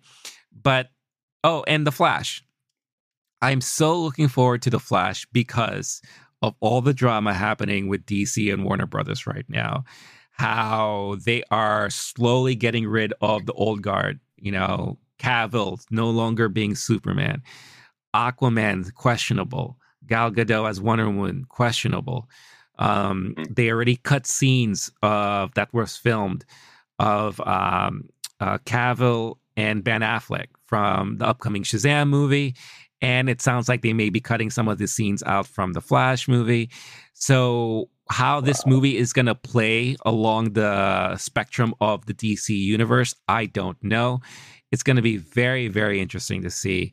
Plus, obviously, all the controversy behind Ezra Miller and how he's been conveniently very quiet in the news lately, because I'm pretty sure... The word is tranquilized. Yeah, tranquilized. I'm pretty sure the studio is just like, just stay in that room. We'll throw you some food later, buddy. Exactly. Just don't fuck up this movie right before it comes out. Just let us get through this challenging time and let us release this movie and then do whatever the hell you want. Because I'm pretty sure he's not going to be reprising that role after this movie comes out for sure. But like you, I'm also you can't ignore a Nolan movie when it comes out. This guy, he's all about the cinematic experience. What I've been seeing of Oppenheimer so far from the trailers we've gotten, it looks like it's going to be one of those like really phenomenal type of movies. Plus the fact that they're using practical effects for the explosion, for the nuclear tests that they're doing, and not using CG. I'm like, is this guy going to the desert of like Arizona and blowing up real nuclear warheads at a distance? When are Tom Cruise and Christopher Nolan going to work together where yes, Tom Cruise has to outrun an actual nuclear missile? Yes, please. And the Tom Cruise death wish will finally come true. Oh my goodness, that would be epic. That would be like the best thing ever. But like I've done before, I am going to predict there are two movies that are going to be the most anticipated movies that are going to possibly surprise a lot of people this year. Last time I did it, I said it was Top Gun Maverick, and I was right. because I like reminding you about that all the time. Thank you. Appreciate it. This year, there are two that I think are going to do the same thing. One is Indiana Jones and the Dial of Destiny. Nope. Calling it right now. Put it on the record. When it does well, play this clip of me saying absolutely not. Because I hope it does. There's no way. Dude, okay. I love this franchise. I was so disappointed with, obviously, Kingdom of the Crystal Skull. That was a piece of shit. Indiana Jones fans, we tend to ignore that movie as a whole. It doesn't exist. This movie could bring things back to where it's supposed to be. You have Spielberg, who's not directing it this time, which could be a blessing. And the fact that you have James Mangold helming it. The same guy who's done Logan. And we all know how well that movie did. This could really turn the franchise around. Or Reach into Yuma, Walk the Line. Yeah. Wow. Oh, also Wolverine. But no, seriously. Yeah. Okay, maybe I should be less skeptical. Interesting. It could turn this whole franchise around, but at the same time, it could not. But I am putting my money down, say that this is going to be one of those movies that's going to surprise a lot of people and could be the runaway hit of the year. And I'm sure this is definitely going to be the last of Harrison Ford's version of Indiana Jones, because he is getting old. But they're doing a lot of de-aging in this movie too. And from what you've seen in the trailer, it looks actually pretty good. So the rumor is they're going to be doing time travel maybe in this movie. That's why we're flashing back and forth between the past and the present. Who knows? Wow. Or this is a movie about soap, because Dial is a very popular form of soap, and it could just be the soap of destiny. So stupid. Yeah, you're welcome. I just wanted to put that in your head. God damn it. My number 2 most anticipated movie. Look, she's having a rough year this year. Between Amsterdam and Babylon, Margot Robbie is getting a lot of heat this year. I'm calling it right now. When Barbie comes out, that is going to be a huge surprise hit. That's going to take everyone by surprise. You have Greta Gerwig, who's directing it. We all know she can direct and surprise a lot of people with her movies. Level, Greta Gerwig, Oscar level, Margot Robbie, Ryan fucking Gosling. Simu Liu. This cast is more stacked than I realized. Oh, wow. Yeah. You have top leads. You have so many people in this movie, and it looks like, just based off of the teaser trailer that we got, they're definitely going dark humor on this one, which is a perfect way to go if you were to do a live action Barbie movie, especially in this generation. So I am so looking forward to how this movie is going to turn out. I could be eating my words and say, wow, this movie is a piece of shit, but I don't think so. I think this is going to be one of those surprise hits of the year. And I'm looking forward to it. So yeah. So those are the 2 movies right there that I am definitely calling it as the surprise hits. But as we close out this episode, we're so happy to recap all of this stuff and let you know about all the movies that we enjoyed and hated throughout the year, and the movies that we're looking forward to for next year. Let us know which movies that we've mentioned you're looking forward to. Is there something else that we didn't mention that maybe you wanted to include? Let us know. And let us know which movie you are looking forward to hearing us talk about, because we're definitely going to be talking about a lot of these movies when they come out.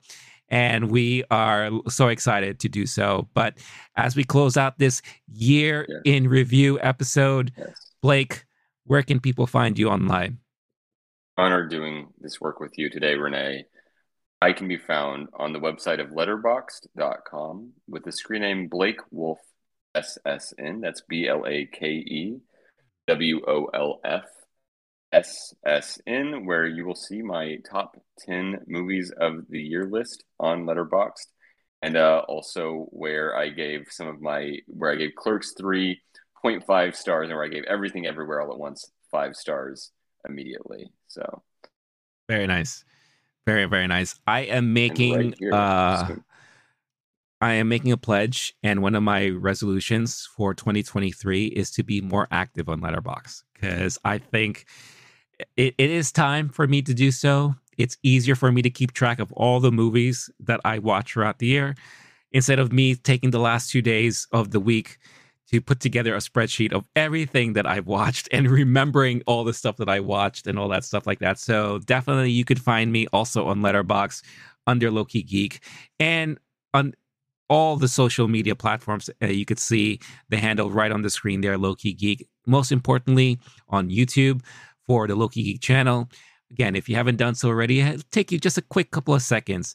Hit that like, subscribe to the channel if you haven't done so already. Hit that notification bell so you can get notified every time a new episode is uploaded. And again, if you are an audio listener, thank you so much for listening. Podcast version of this episode and many others could be found on your podcast platform of choice. Just type in Low-Key Geek and you could find us there, and leave a great rating if it prompts you to. That will really help with growing the channel and growing the community. With that being said, I've been Renee. That's been Blake. This has been our year in review here at Movie Time. Have a happy new year.